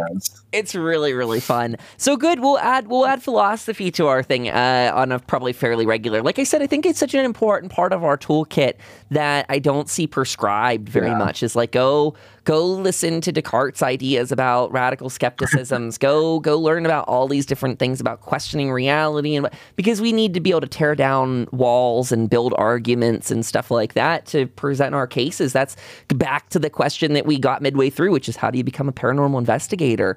you just add more to your lexicon of knowledge, build up your brain, make it bigger, learn, because the more information you can share, the more patterns you're going to see, the more connections you can make, the more you can debunk. And as someone, I think it was actually Katie Webb that said this. I think it was her that said, if something's actually trying to communicate with you, like through your mind, through one of these Estes method style things, having a bigger mental library for it to pull from would be really freaking helpful, especially if it is some sort of like extra dimensional being that does not deal in our space time. So if you're into like the really crazy, like just higher consciousness style stuff like I am that like transcends whatever, yeah, it helped to have more images to pull from. So anyway, Kyle's a target for demonic possession now. Woo! Am I? I mean, I've tried. I tried to live Pagan. I told her I'm trying to lock one up, trying to get me a demon. I'm also looking for social media manager, which might be the same thing. So if you're a demon at home that wants to post things on my behalf, please apply. Go to revelatormorningshow@gmail.com. Everyone out there in the audience, thank you for listening to us today. We got a lot happening this week. First of all, tomorrow's Wednesday, October 28th. We are live on the Twitch homepage. The show kicks off at 9 a.m. Pacific, and the homepage feature starts at 10 a.m. Pacific. That is respectively noon Eastern and 1 p.m. Eastern time. If you're overseas, that's something about 5 p.m. UK, I believe. So on top of what's, just being on the homepage, Pagan and I are doing a DIY on sigils tomorrow. So if you want to learn about some protection sigils, we'll learn about sigils that are going to enhance your kind of just your life, all kinds of things. We're going to talk about them, how you can do them at home, how you already might be doing them at home. Yeah, it's gonna be a fun one. Laura Tempest Zakroff is gonna be joining us. She just recorded an interview last night, but she's gonna be joining us again tomorrow live. So that recorded interview hits the Chaos and Shadow Spotify, iTunes, Google Play feed this Friday. Make sure you're subscribed to that. I'm really just dropping it on you right now, but there's also now the Revelator Morning Show feed. We're gonna throw interviews up there. We're going to throw our Tuesday shows up there. It might expand. It might change. It's a little bit of a playground for right now. So go subscribe to that in advance. Mortis, thank you for those bits. Mortis also says making your demons work for you. That's the way to do it. That's a great name for a book. You should get that. Right. It should be like a self-help book. Yeah. TG Clerics also said, as long as your neck doesn't do a 360, I don't know. I've always had neck pain. So like that might actually be... I'm kind of jealous of those. Might get us some views. Yeah. Oh, I would do that. I would totally do that for bits on Twitch if I could. And nice spine needs it. Okay, I'll just start, if I become the demon child. Oh my goodness, Pixie, thank you for gifting or doing those bits in chat. I can't speak. Thank you for the bits. Thank you. I appreciate that very much. What else? You guys are the best. I know. What else do we have to drop on them, Brian? I know Pagan on Patreon today, she is doing a Tarot Tuesday. So if you guys haven't, it's probably already up there at like 40. Let me see. Pagan does a lot of work on the Patreon. And I just want to say, I know Kyle is dropping a lot on you guys, but every single thing he's bringing up, I am personally so excited about. The Sigil workshop. And, I've been to some of the other workshops you guys have done. They're super informative. I've been a practicing pagan for almost a decade, and I learn a lot. Definitely check these out. And I'm not even part of these shows, so I'm not plugging it for any self-promotional reasons. I legitimately think it's awesome. So Brian is a fantastic co-host. He's great at this. There is Pagan's Tarot Tuesday from today, October 27th. That is up there. That is free for everyone. You don't need to be a patron to use that. So go check that out. Also, I put a link in chat for the weekly recap. I'll try and put that in our bio for this episode too. I threw that up there yesterday, just a little bit late, but it talked about everything that happened the prior week. So if you guys are behind on any of that content, there's a lot of it, including Brian and I's show. There's a link to it on Tuesday. I was going to say, wasn't sure. That means, nope, Tarot Tuesday's right there. Okay, it's all in there. Good, you got it. Slurred speech is the first sign of possession. I think it's the first sign of talking too fast on Twitch. Yes, you got the demon tongue. Yeah, right? That's it. Mortis says, I used to live with a pagan family many, many, many years ago. I was in a tough bind, and they brought me in for a couple of months until I got back on my feet. Good people. Oh, Mortis, that's good. That is good. Yeah, there's a lot of misconceptions about paganism, and I feel like in general, pagans are just people who respect nature. They respect life. They respect other living beings, whether it's a person or a plant. And it doesn't surprise me that a pagan couple took you in because, I adopted pagan philosophy because a lot of it was what I already believed. And I already really care a lot about, other people and other stuff. So I'm glad you had a positive experience with pagans because a lot of people just see us as devil worshipping weirdos, and it's not cool, man. No, furthest thing from the truth, really. Like, that is not the common. So I like when people are opening up a little bit more. Hey, that's what we do. We try and destigmatize things. So tomorrow, this is going to be a big part of the sigil aspect of the show. We're going to work on talking to people about that. For the people in chat, just expect a lot of folks tomorrow. I've been on the homepage 3 times before, at least. And every time's drawn upwards of 2,000 folks to the channel, sometimes as high as 20,000. Wow. So just so people aren't like completely blown out of the water, we'll be put on Twitch's homepage rotation thing. So for the mods, we'll be there tomorrow. Thank you in advance. It's going to be crazy. If you guys... Yeah, thank you guys for letting me be a part of that, too. Yes. If you guys are interested, like I said, if you have questions tomorrow, I don't know the firmest way to have those asked yet. I think the Discord will be the best for Laura's segment. So that's what I would say. I would say just get into the Discord while you can, and we'll try and field some from there instead of... But sometimes I can keep up with the Twitch chat. It all depends. So listen for, I guess, the moment of sort of thing tomorrow, but be in the Discord. Christianity had a huge impact on the negativity of paganism, said Irish Guy. Yes. And as a pagan Christian mix, I couldn't agree with you more. It's really a bummer to, that did happen. There was a lot of demonization of pagan gods and deities and things like that. And it has a really negative connotation. And, as Americans, we're pretty much a Christian or a Catholic fundamentalist nation in a lot of ways. We were founded on the beliefs of Christianity, which is, I'm not saying it's a bad thing, but that did happen. And I hope a lot of what we do will be shedding light on some of these facts that people have come to accept that just aren't true.